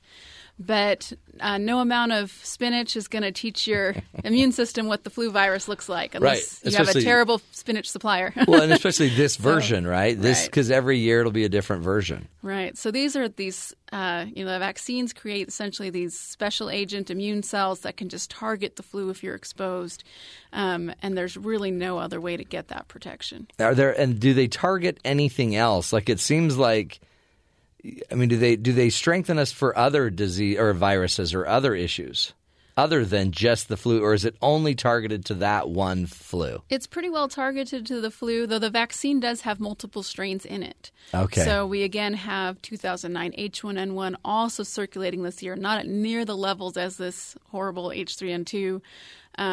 But if you're exposed to that and not the H3N2, then you're well covered. Yeah. So we do have 3 to 4 strains in the vaccine every year. So okay, so yeah, you're picking up. I mean, someday it just seems like there will be some cumulative. Every time you get your next flu shot, you get even more and more and more, and then eventually you're invincible and you're a superhero, like my partners on the show always talk about. Well, that would be awesome if that were true. Unfortunately, the virus keeps changing into something new. So unless we get this one-and-done flu shot, if we figure out some key components that are just always there on the surface of the virus, which is where the research is going, then we may be able to outsmart it. Would that not be amazing? It would be fantastic. Then everybody would want it. Yeah. And we do know, I mean, I look at the numbers. The flu shot saves some, at least 40,000 lives a year. And if you're looking at those numbers, there's just no way to say, I want everyone to get it. Right. No, I think it's future, a great, so. it seems like an important, I think it's an important thing we could all do for each other too. Absolutely. If you're going to go hang out at your grandparents' house, if you're around children, pregnant women are susceptible, and you're just going to be around them, protect others if you're not doing it for yourself. So good. Chantel Sloan is her name. Chantel, thanks for being with us. Oh, thank you for having me. And Chantel, again, is a professor of health science here at Brigham Young University, and we have her on the show to help us understand what's going on with the flu. Why is it killing so many people today? Get out there. Get your flu shot. Get healthy. Let's be safe, folks. This is the Matt Townsend Show, helping us live longer, healthier lives.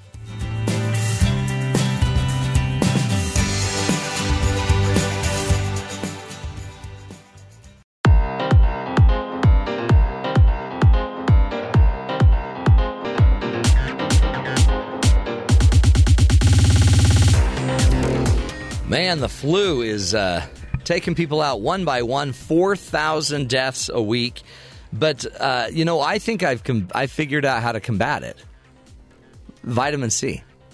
You're always talking about that one particular product, Emergen-C. Yes. Have you tried that? Yeah, and my wife, she's sold on it now. It's a life changer.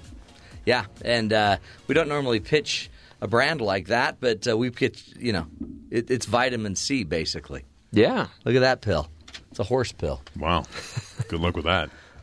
I got more vitamin C in my body than anything else. Can you crush that up and make a beverage out of it? Yeah, you could. You could make if you put enough water in it, it's like a high C drink. Okay. It's pretty nice. Apparently, a lot of people are out trying to buy more juice. So the orange juice industry has been struggling recently. As of late, over the last few years. Because, well, as this says it, we realize we're basically drinking uncarbonated soda. That is a great Lots point. of sugar in the different types of orange juice.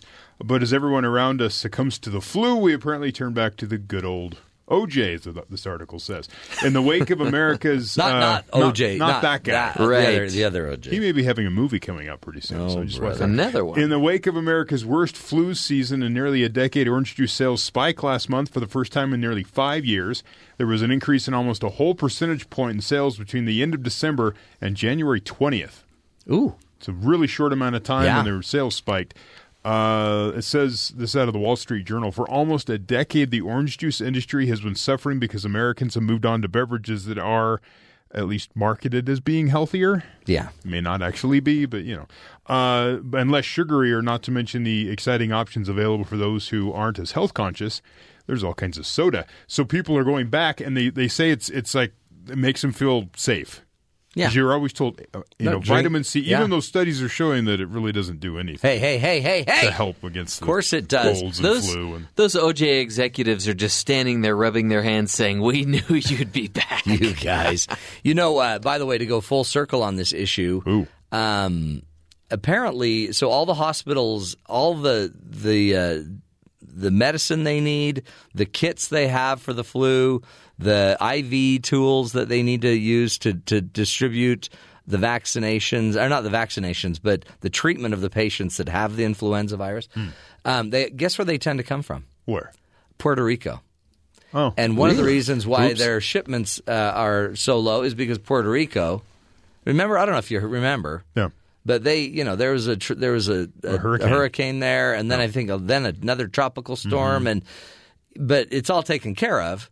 Right. Except for the fact that their power just went out again and again and again. So these factories can't distribute the things that we need here on the mainland to take care of the influenza virus. So this idea that they have bills that they didn't pay, so they should suffer somehow.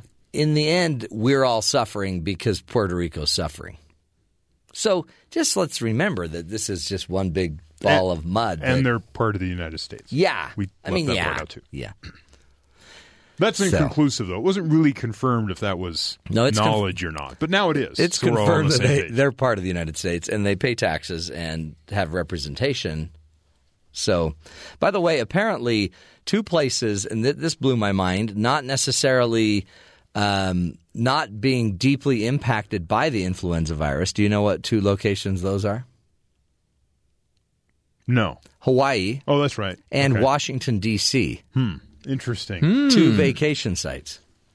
Hawaii because, everyone's on vacation. It's an island paradise, and D.C. because everyone has a Cadillac plan? And nobody works there, and everyone's on vacation. Are you implying that maybe we ought to take more vacation?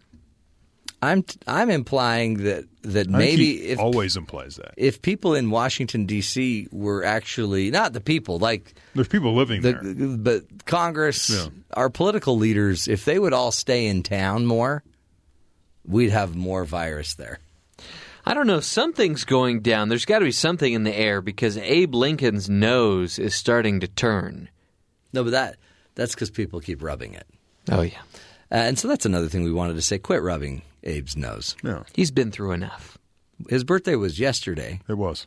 And we'll be celebrating President's Day soon. So, hey. Washington's is the 16th, so we keep that in mind. And his nose seems to not have the problem that Abe's does. Go rub a penny. If you feel like it's going to bring you good luck to rub his nose, just rub the penny. Rub the penny's nose. Yes. Yeah. A little word brought to you by the Abe Lincoln Association. Hey, we are going to continue the journey. More fun straight ahead. This is the Matt Townsend Show. You're listening to us right here on Brigham Young University.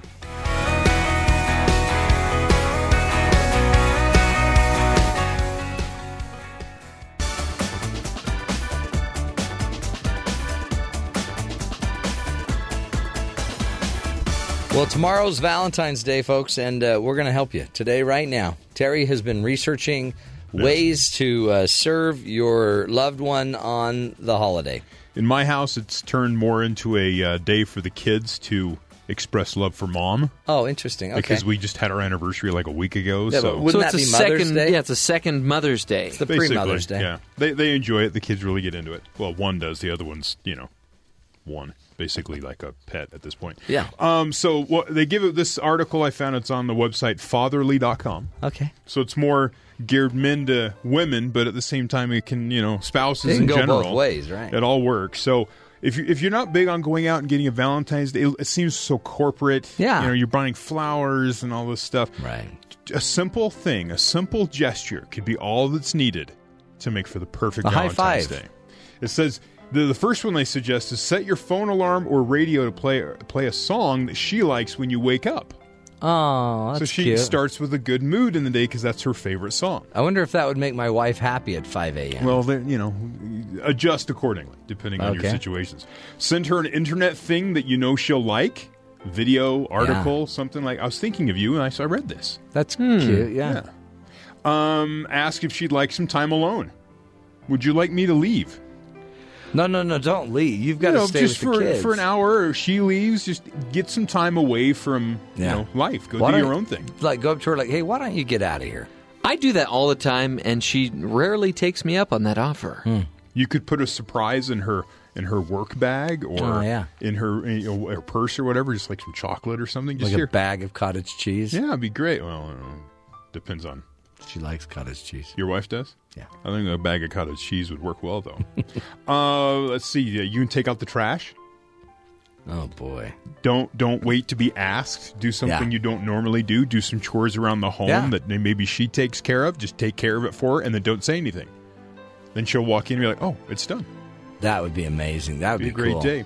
It says warm up a towel, robe, or slippers in the dryer for her. Oh, that's cute. And then you lay them out as she, puts them on, and all warm and cozy. You know something I do? While she's feeding our baby, I will lay down on her side of the bed so that when she comes back, it's nice and warm. Really? Yes. It's kind of lazy. No. I mean, you could warm up a towel or a... So there's a few. There's more. We'll be doing them all through the show. Interesting little things you can do to make the day special. Bringing the love back on Valentine's Day.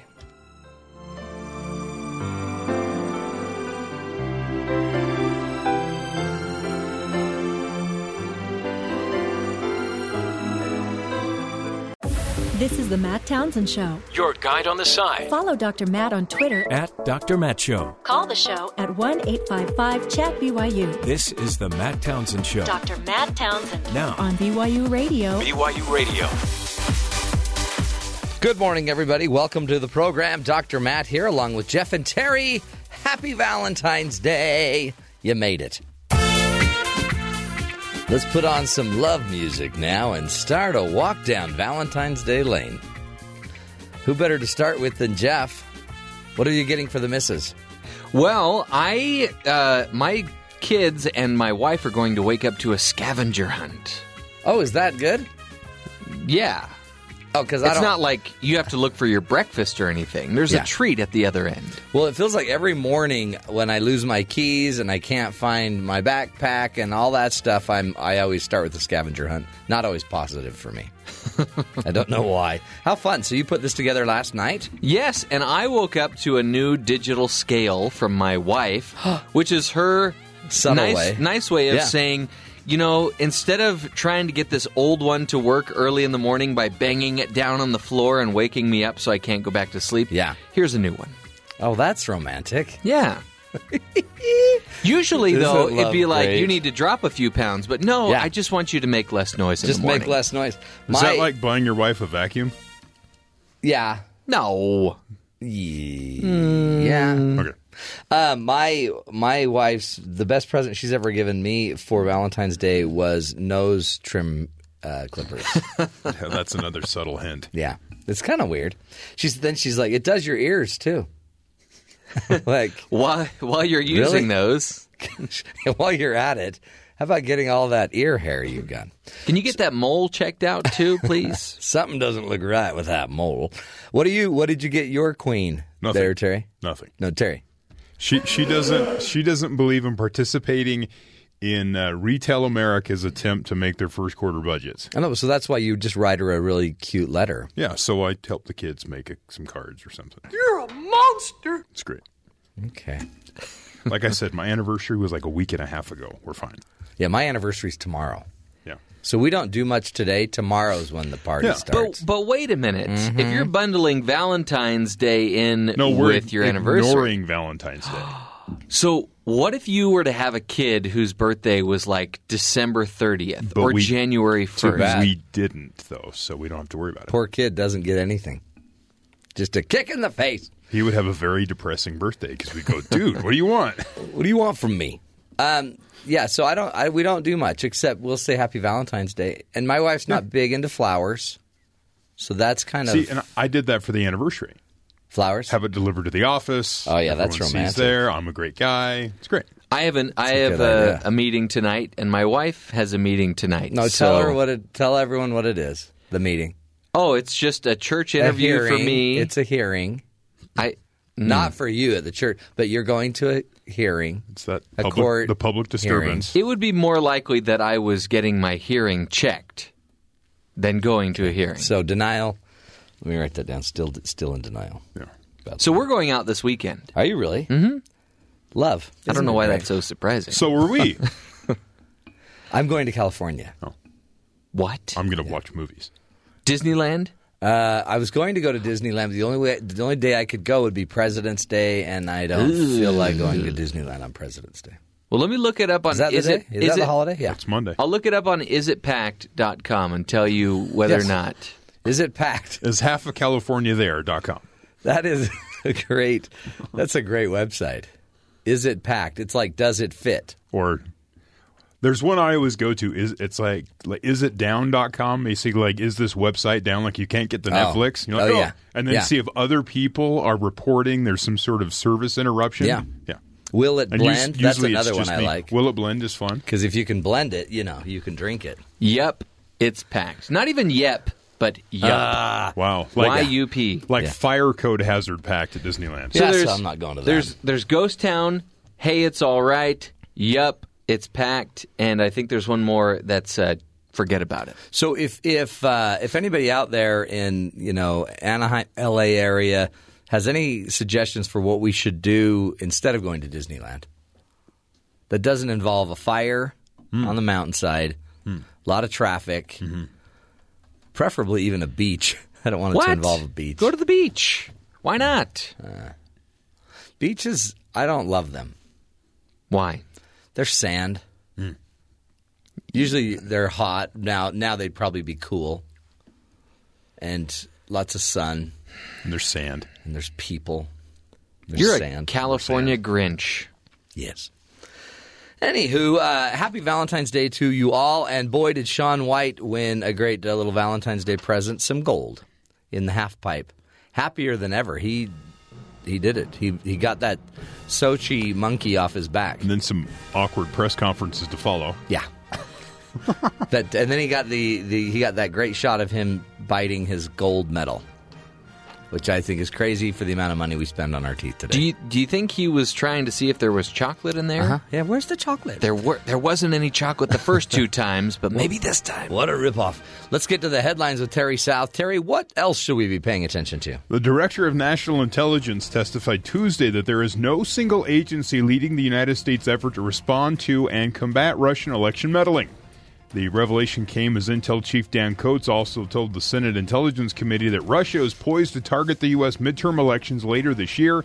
He warned that Russia will continue to use propaganda, social media, false flag personas, sympathetic spokespeople, and other means of influence. CIA Director Mike Pompeo later said, "We have seen Russian activity and intentions to interfere in this midterm election." So these are Director of National Intelligence and the Director of the CIA, and they're both saying this is going to happen.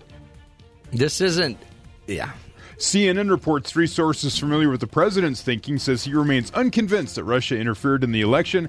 While this issue is separate from the question of whether Trump's campaign officials colluded with Russian officials, Trump sees the issues as interwoven, so none of it happened. None of it happened. But the crazy thing about it, too, is now there's even investigations into Sid Blumenthal and then that guy that's the GPS fusion so that was kind of more of a little Democratic side of the scandal. So apparently the Russians touched everybody. Well, so let's deal with the fact that everybody was influenced. Many of the reports started, they went to see which side would work with them, and they found that their stuff they were putting out worked more with the people that were wanting to vote for Trump, so they went that direction. Yeah. They were just trying to mess with the whole thing. They don't favor anybody. Right. They're just trying to cause chaos. But we can't let it happen again.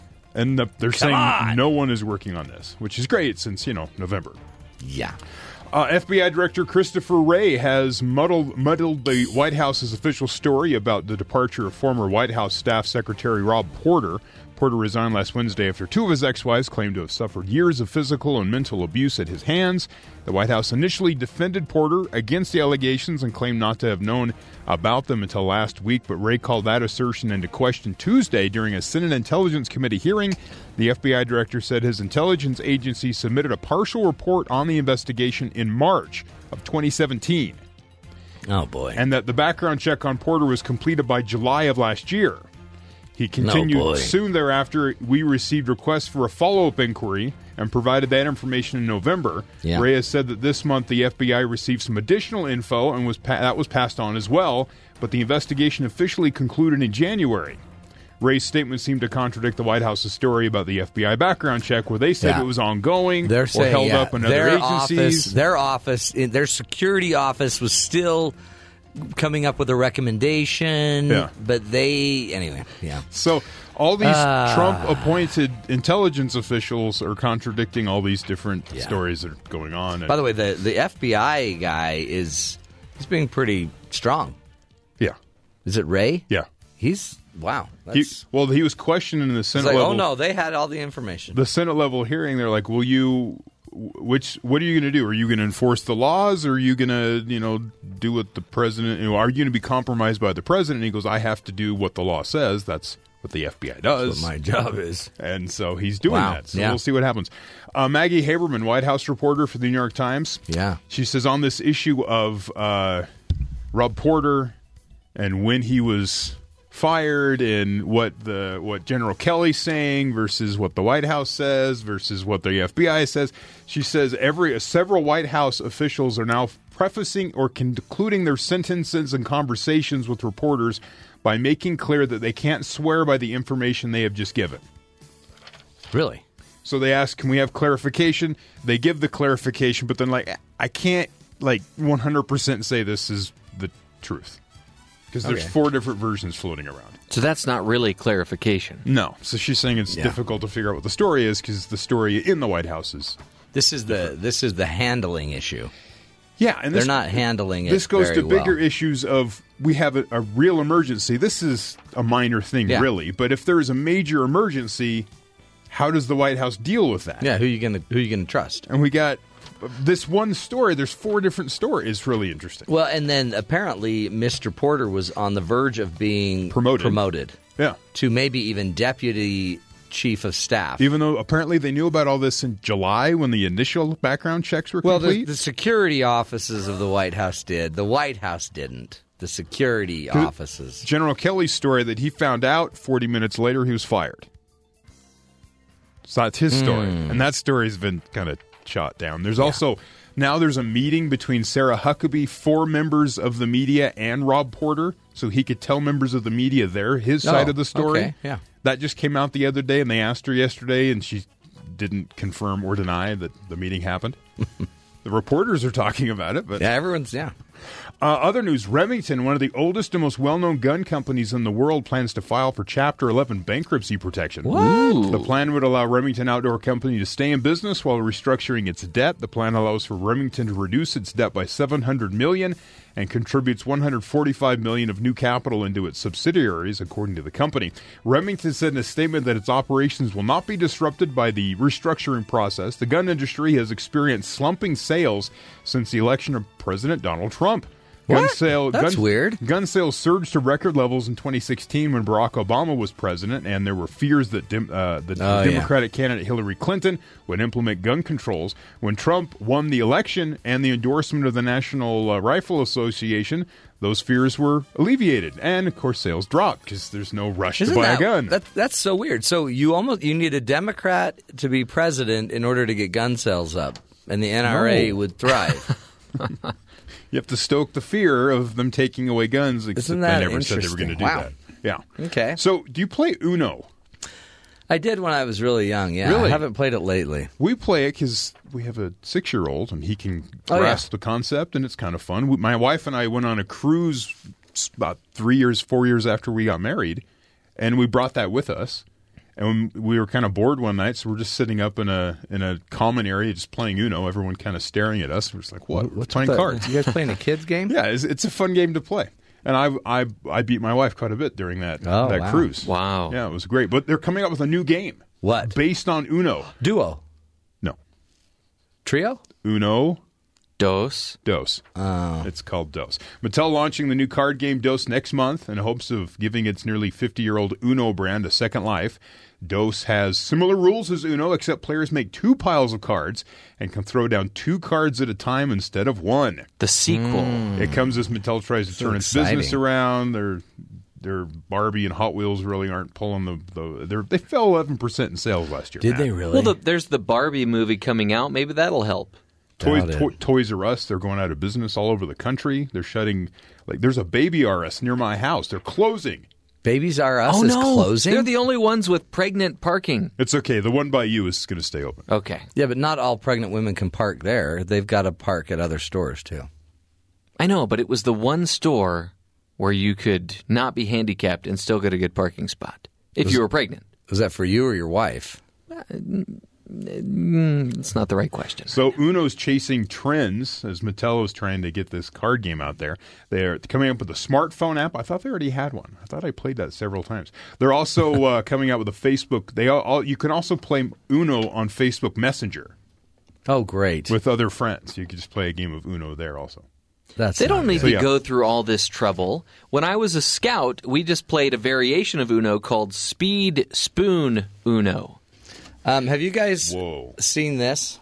Yes, it's creepy. Wait, why are you changing the subject? I was about to tell you about a very fun activity for scouts where if you lose the game by having the most points at the end of the round, you've got to extend your arm out and then on the table. You get whipped. They whack you with a spoon right in your elbow pit. Yeah, sounds violent to me.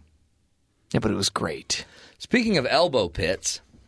What are those robots you're looking Boston at? Dynamics, they have dog robots that look like dogs without heads, but they can open doors. Okay. And it is the most terrifying thing you will ever watch. My Roomba can open doors. No. I was in the bathroom, and all of a sudden, I hear this door opening behind me. It just bump, bump, bump, and it bumps its way into the bathroom. And then, once it's in the bathroom, it closes the door with the two of us in there. Okay. That was creepy. No. Now, let's get real. You left the door open, unlocked. Like a crack, and it bumped its way in, but then it shut the door. But these robots, one dog robot calls another dog robot over with a special arm that then unlocks or opens the door. That is turns creepy. the handle, and watch this, kicks his little dog leg to hold the door while he gets the entire door open. It is the creepiest. But and then who is this for? This is for dog lovers for the future. Our robot overlords, when they take over, these are their pets that will attack. Are these people that like dogs but don't like the cleanup? So they can just get a robot dog? Yeah. All you got to do with that is just take them to get lubed and oiled twice a year. If you have a robot that can do that, I think there's a point when that robot's going to start wondering, why am I taking orders from this guy? When the dog turns in, luckily these robots don't have heads. But they opened a door. I know, but they don't have a head, so you don't have like eyes staring at you. You just have a headless dog body. It's still creepy. It looks like a mechanical spider crawling toward you. Terrifying. One of the things, too, that we are going to be covering in the next few minutes is an author of a book that believes that maybe the world would be better off without college. Really? Yeah. Wow. And it's obviously not for everyone, is his point, but maybe we're giving it way too much credibility. Maybe, there's always these statistics about kids are better off if they've gone to college. They're going to make more money. Which isn't always the case. No, I know. I worry about that because it used to be you were only as good as your ability to add value. So is a master's degree the new bachelor's degree, do you think? I do, actually. Really? I think to actually stand out, you'd need a master's degree. Or you'd have to be really good at something. But the problem is, how do you get good at something if you are always in school and never out practicing getting good at something? Exactly. And then there's this fear. Like, I have a son that is really good at a lot of stuff and never been to college, and actually makes pretty good money doing what he does well. But he's in this conundrum: should he go to school and go learn from people that have never done half of what he does, or should he just go work with professionals that make a really awesome living doing what he does and loves? What do you think about those companies that you can get a good job working for them, but then there reaches a point when you've got to have that master's or you've got to have passed a certain exam in order to further your career there? To even be looked at? Yeah. So-and-so, they do the same thing you do, but they have a master's degree. Yeah. I have a doctorate. That's the only reason I have a radio show, is because I've gotten so much education.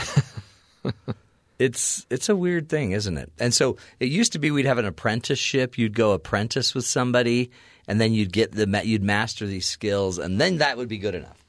But does that even matter anymore?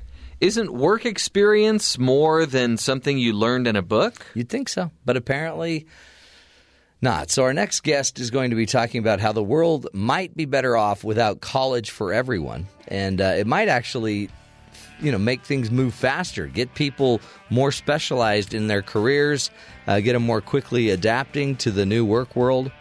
Anyway, we'll be talking about it straight ahead right here on The Matt Townsend Show.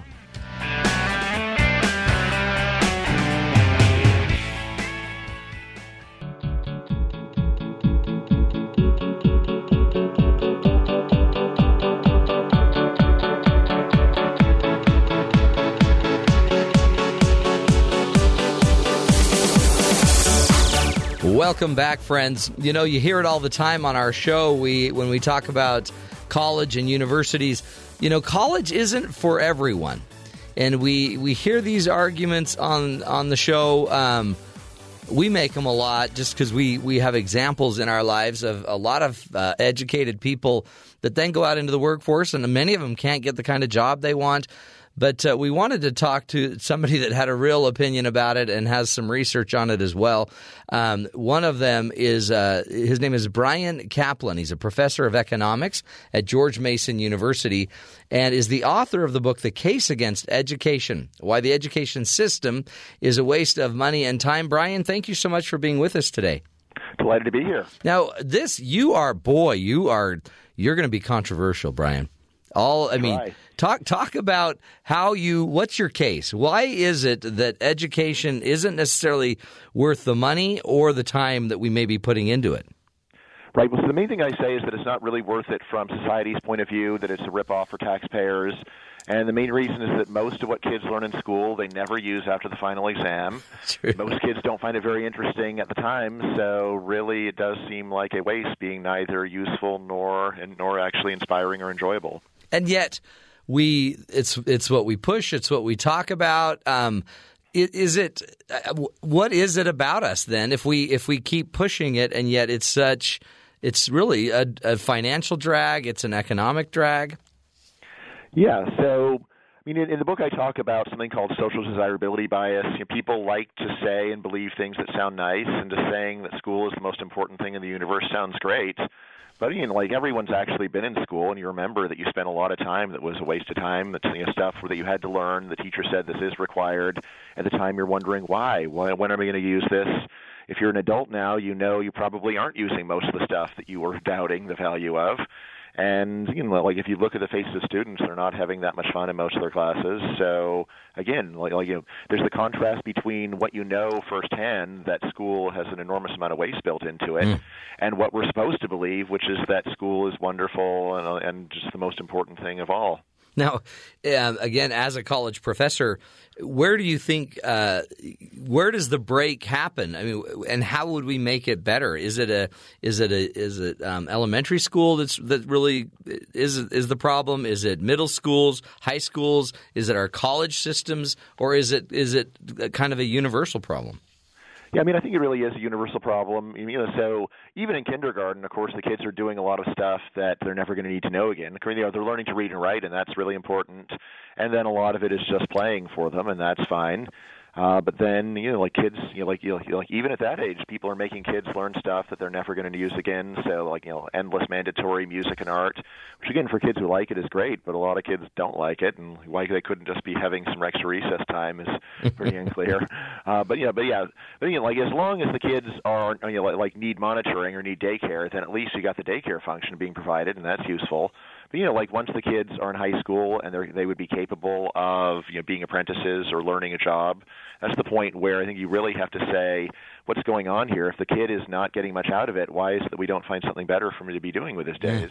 Don't we have data, though, that shows economically by having a college degree you're more likely to make more money, to get more progress financially?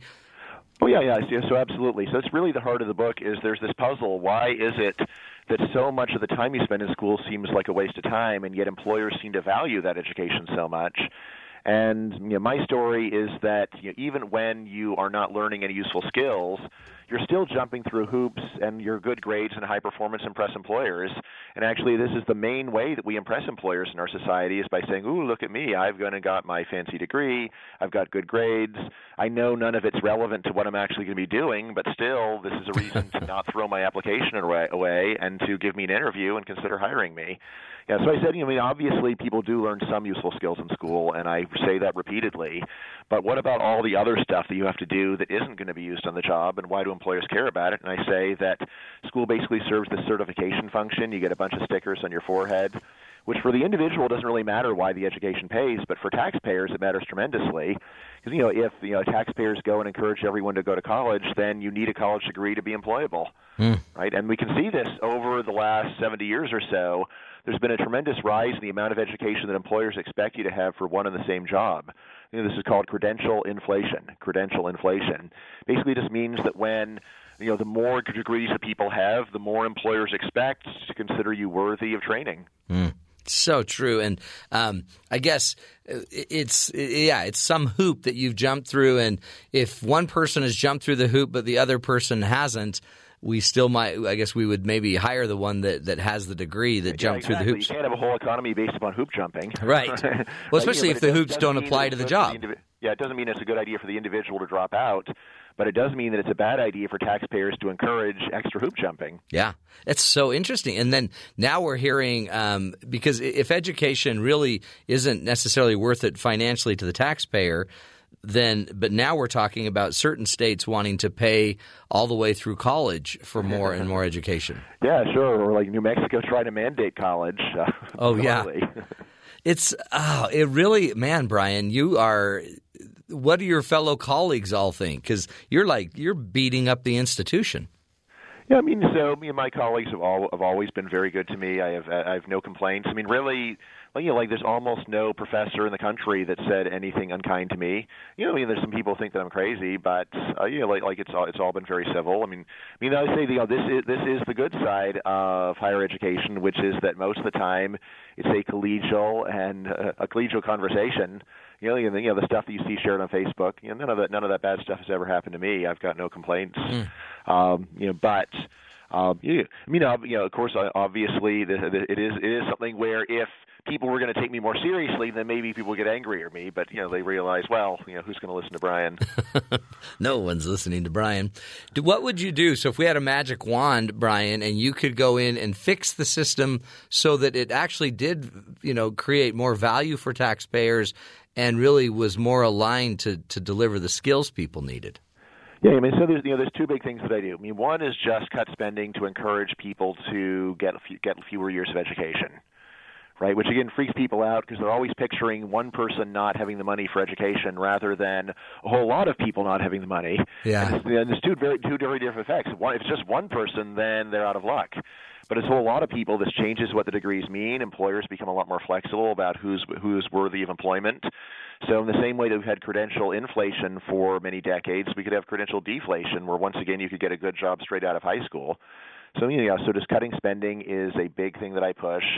The other one is vocational education, especially for kids at much younger ages. So saying that there's countries like Germany and Switzerland where when you're 13 or 14 or 15, and if you've never liked school, you find it super boring, they go and say, all right, well, how about we go and train you to do a job? What do you think about that? Right, and I think that would be a big improvement, especially for kids who just resent school and are unhappy in school. Right, and again, for taxpayers, that's a much better deal to train someone how to do an actual job than it is to just help them get extra stickers on their forehead. It's true, and especially when you think of maybe the way our school system is set up doesn't work for certain types of learners. So certain learners are always suffering. Yeah, I mean, and of course, there's certain types of people who just don't like learning stuff that they know they're never going to use. Right. I mean, like for me, the whole school system has been pretty good overall. Because I like ideas, I like culture. This kind of stuff is fun for me. But I've never been so blind to think that my feelings were normal. There's never been a classroom that I've been in where I haven't looked around and said, man, there's a lot of kids who don't want to be here, who are suffering. And if they're suffering through learning how to read and write and do math, then tough luck, because you have to know that stuff when you're an adult. But if you're suffering through a foreign language, how many kids are ever going to use a foreign language? How many are even going to learn it to a level where it would conceivably be of any use to them? Oh, no, that's true. I mean, a lot of people at Brigham Young University have gone out and served LDS missions, and many. Oh, yeah, you guys are a very different story. You actually learn actually learn language as well, so that you can go and do the conversion. So that's a totally different story. But think about it: if you're not planning on ever going to a mission, then what's the point? No, but by the way, we come back and we all have incredible language skills, but very few of us would actually go work using our languages. I forgot about that. So I was actually in a Mormon Cub Scout troop when I was a kid because my best friend was Mormon. So I've known Mormons my whole life. How great! You're nicest people I've ever known. Well, give us a minute. This is actually, Brian. I think I think some of us would be afraid because we're like, oh boy, we need the institution to, like you're saying, to get everybody their stickers. But I think of a teenage kid I know that already is coding. He's already, moving way ahead in coding, and then he's still going to have to take his general eds in college. Yeah. And then do all of these things to jump through the hoop to actually be coding with a degree. Yeah, that's right. So back in the 70s and 80s, there were a lot of self-taught programmers, and there was a big enough pool of them that they were still employable. But in the modern economy, people that are good at computers almost always go to college, and then again, means that the opportunities for uncredentialed coders have been greatly reduced. I mean, I've talked to some friends in Silicon Valley, and they say, well, you don't have to have a college degree. We also hire people who win coding contests. And I say, what's the ratio of people you hire because they have fancy degrees to people that don't have degrees that you hire because they win contests? I'm like, we have 1,000 people with fancy degrees and 5 contest winners. So basically it's the old story. You have to be twice as good to do half as well if you're going to do a non-traditional route. And what I say is a lot of what we're signaling with our education is just sheer conformity, just saying, look, these are the rules. I follow the rules. If everyone says you have to get a 4-year degree, I don't ask why 4, why not 3. I just go and do that 4-year degree. Right, and anyway, what's striking is that a lot of the payoff for education just comes from graduation year, which if people were learning useful skills in school would make very little sense. It's like, what, do you withhold the useful skills until senior year in order to teach them? But if the main thing you're doing is showing you're a conformist, then it makes sense because someone who does 3 years of college and drops out is really defying the system and saying, I don't care about the expectations of my parents, my teachers, my peers. And the way that you show that you are playing by the rules is by doing the normal thing. 4 years in society, fine, 4 years. Other countries where you have 3-year college, then the 3rd year is important in those countries. Yeah.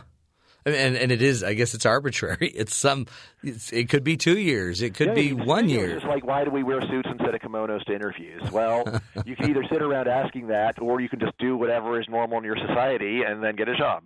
That's true. Oh boy. And I guess too, another issue, as the economist, you're saying, I guess I assume we have to go to college to get the better degrees so that we make the more money, and then the money would make our financial systems more secure. But as an economist, you're saying not the case? Yeah, I'm saying that if we have people at fewer years of school, the main thing would happen is you could just get a good job with fewer years of school. Yeah. So really, the effect is not a secure financial system. The main effect is, first of all, we waste a ton of taxpayer money. So again, total government spending on education is about $1 trillion a year. And then we also just waste years of people's lives. if you ever go and read autobiographies of people from decades ago, and to see people that were already very gainfully employed when they're 15 or 16 years old, they're running companies when they're 20. This kind of thing today sounds bizarre.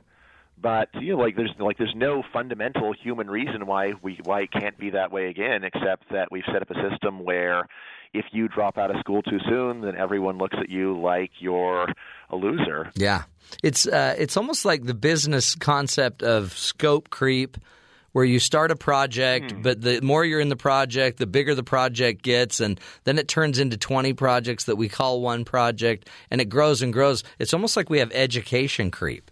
Yeah, absolutely. I mean, that's the real whole story of the last 100 years is more and more people going. And at any one point in time, you said, well, look, if we send one more kid to school, he has a better career, so let's do that. But again, always forgetting that if too many people go to school, then the degree ceases to be very valuable, and then those people need yet another degree. There's an internet meme that says, if everyone has a BA, no one does. And, that's a good one-sentence summary of my book. That's so true. And now it's like, well, now if you really want to stand out, you need a master's degree. Yeah, a master's or Ph.D., a professional degree. Right. Yeah. So it is a crazy system that we've boxed ourselves into, and yet it's so hard to get people to reconsider because there's just so much affection for education. And again, I understand that. I mean, when I see teachers today, they're super nice. I mean, like when I was a kid, there were some really mean teachers, but right. They seem pretty much gone now. Yeah. Like even the gym coaches seem like human beings now. Not calling you a maggot like right. what I remember. Take a lap, maggot. Right, but again, that doesn't mean that it's a good use of taxpayer money just because they're really nice people. I guess that's the point is you're not saying education's not important. You're just saying we only need as much as we need. We don't need. Yeah. I mean, the subtitle of the case against education is why the education system is time and money. It doesn't mean every single bit of it is a waste of time and money, but it means like the whole system is burning up tons of resources and time that could be better spent in other ways. If you were to go and try, and do 10 loops around Salt Lake City before you get to your destination, you say, wow, this trip has been a giant waste. Right. Well, we still got to our destination at the end. Yeah. Yeah, I guess, but there's a much cheaper way of doing it. So why couldn't we just do it the cheap way? Do you think there's any possibility that will happen, or is there also some market function or structure that's eventually going to start pushing back on this? Only a little bit. I mean, there's a lot of people who are optimistic about online education. I am not. Again, the main thing is when I look at online education, it's almost all what you could call edutainment, where it competes with blogs or with just reading for pleasure. It's not like someone does online education and then they say, well, now employers will give me a good job without college. That's very rare. And just the whole attitude of people studying online. And they're doing it for entertainment, not to get credentials. And again, if I'm right about the conformity signaling part of school, then if someone were to say, hey, look, I'm going to go and signal my conformity in a totally new and weird way, I'm going to go and do it all online, that doesn't signal conformity. It signals nonconformity. It's true. And I guess is there what can I do? I have a son, for example, that really has become self-trained and in a field in videography and music and all of these different fields, and it can make a great living and will make a great living. What can I be teaching my kids to maybe make this more efficient and maybe push back the little way I can? I mean, does your son have skills where he could actually get a job, or does he still need to go to college? No. In fact, even going to college, he's already doing more than the professors teaching him what to do. So then possibly he could just quit and go and get a job. My suspicion is that he'll still get a better job if he finishes, and since he's already there, probably isn't too much more effort for a kid like that to finish. Yeah. Again, the main thing that I push for is we have to change taxpayers' minds about what is a valuable use of their tax dollars. I mean, if I could get education spending to fall by 1%, I'd consider that a tremendous accomplishment. Because people are so stubborn about this. So, if we could just get even a little bit of financial sanity around discussions of education spending and get away from the hyperbole of this is the most important thing in the world, every kid has to have the absolute best possible education. If we could just go and be a little bit more realistic, a little bit more calm about it and say, well, it doesn't really make sense to try to give everyone the best, because if everyone had it, then we just need to get even more in order to be employable. It's such a great point, and we see it all the time. Everybody has to have an education, and then you don't stand out unless you have more education. So where does this end with all of us having 2 PhDs? Bryan Caplan, thank you so much. The name of the book, again, is The Case Against Education: Why the Education System is a Waste of Time and Money and Time. Boy, again, education's good. Having so much education when you're really not needing that much education, maybe just elevating the cost of the system for everybody and making it harder and harder for people that really have great abilities and skills to do what they can do. Interesting stuff. We'll do a little Coach's Corner straight ahead. This is the Matt Townsend Show on BYU Radio.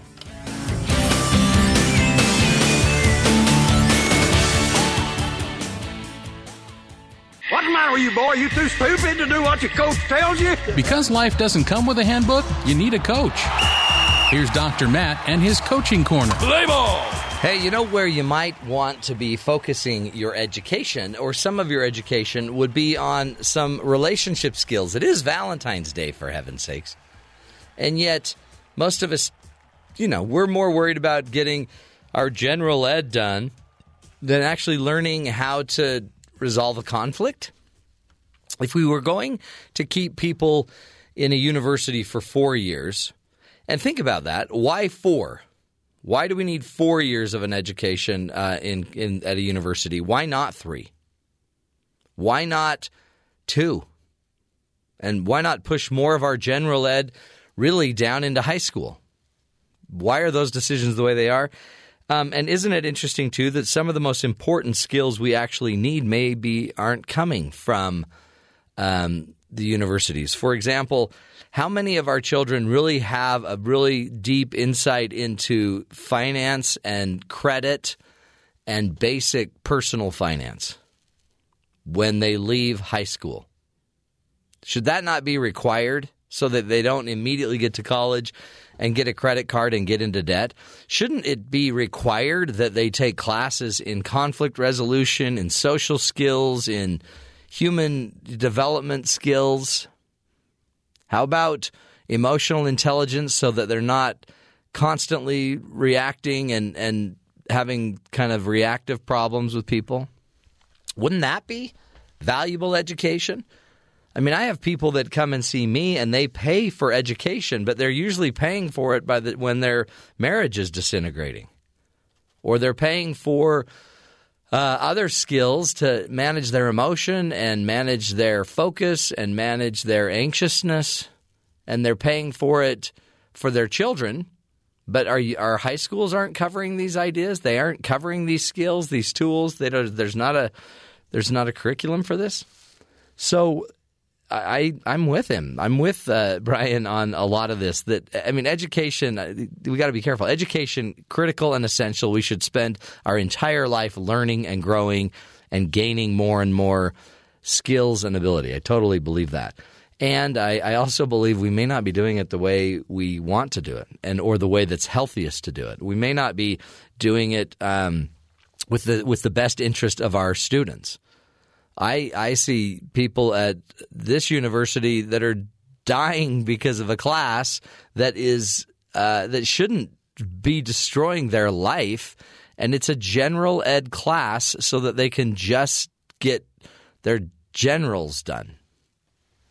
They're not even in their specialty yet. Should we require that the specialties be fields that can actually earn money?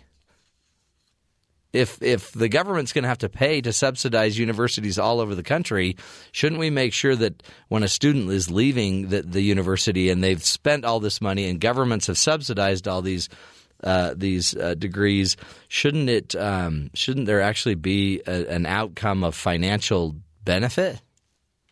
And I'm not saying all education should just be about finances, but if we're paying for it, anyway. It's a change. It's something we probably ought to look at. But what is it that you need to be growing? What is it that you need to be learning?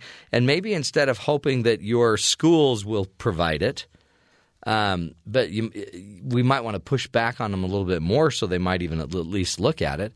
What we might want to be doing too as parents is seeing if we can't try to teach our kids some of those other skills that they need, the relationship skills, the finance skills. I'd have better conversations about intimacy and sex with your kids. I'd have better conversations about technology use and your technology devices. I'd make sure they understand how to protect themselves from what's online. I'd help them be sure that they're putting out a really good online presence and very clear about what employers in the future are going to be looking for. Just basic stuff, not necessarily stuff we're teaching in school. And yet our kids still have 16 years of school by the time they graduate from college, at least minimum, right? Anyway, we will continue giving you the tools that help, doing what we can to help you live longer, love stronger, and lead a healthier life right here on the Matt Townsend Show. Up next, some ideas about Valentine's Day.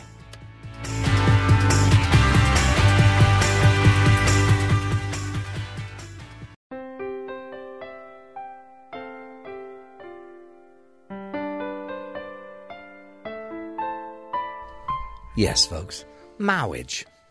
Valentine's. It's what brings us together. Today.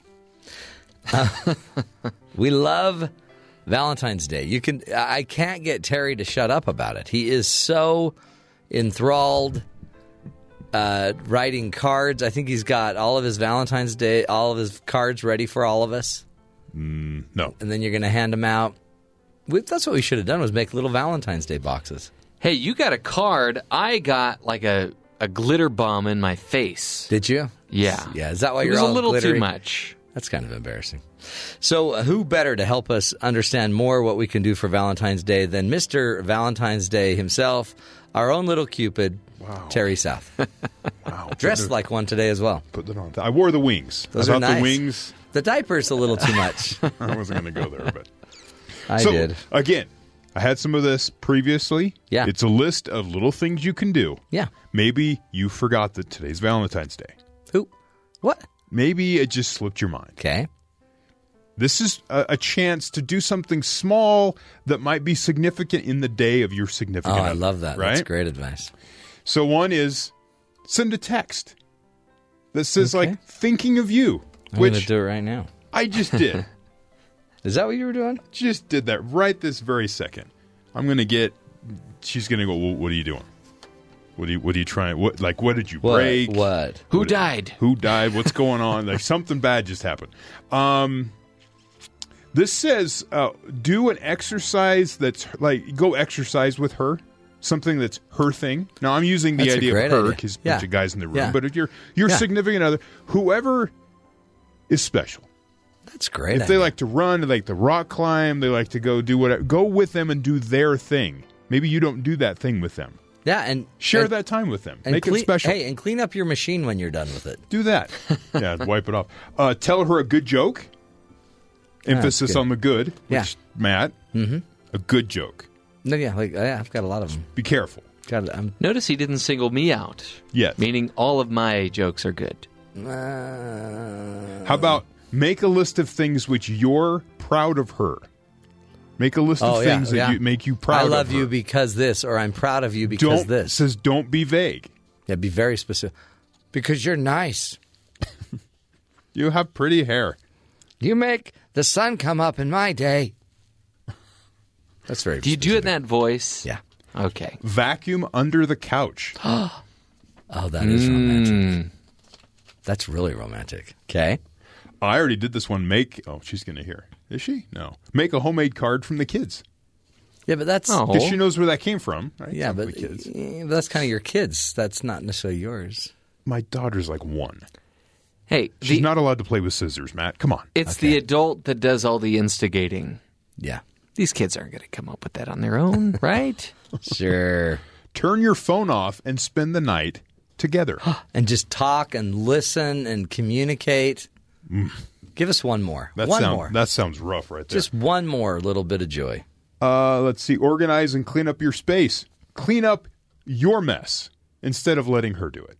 Yeah. Or instead of letting him do it. Or, either way. Yeah. Whisper something sweet to her. Chocolate ice cream. Chocolate ice cream. Okay, that's great. We will be continuing with this advice throughout the next 2 hours. This is the Matt Townsend Show, helping you love on Valentine's Day.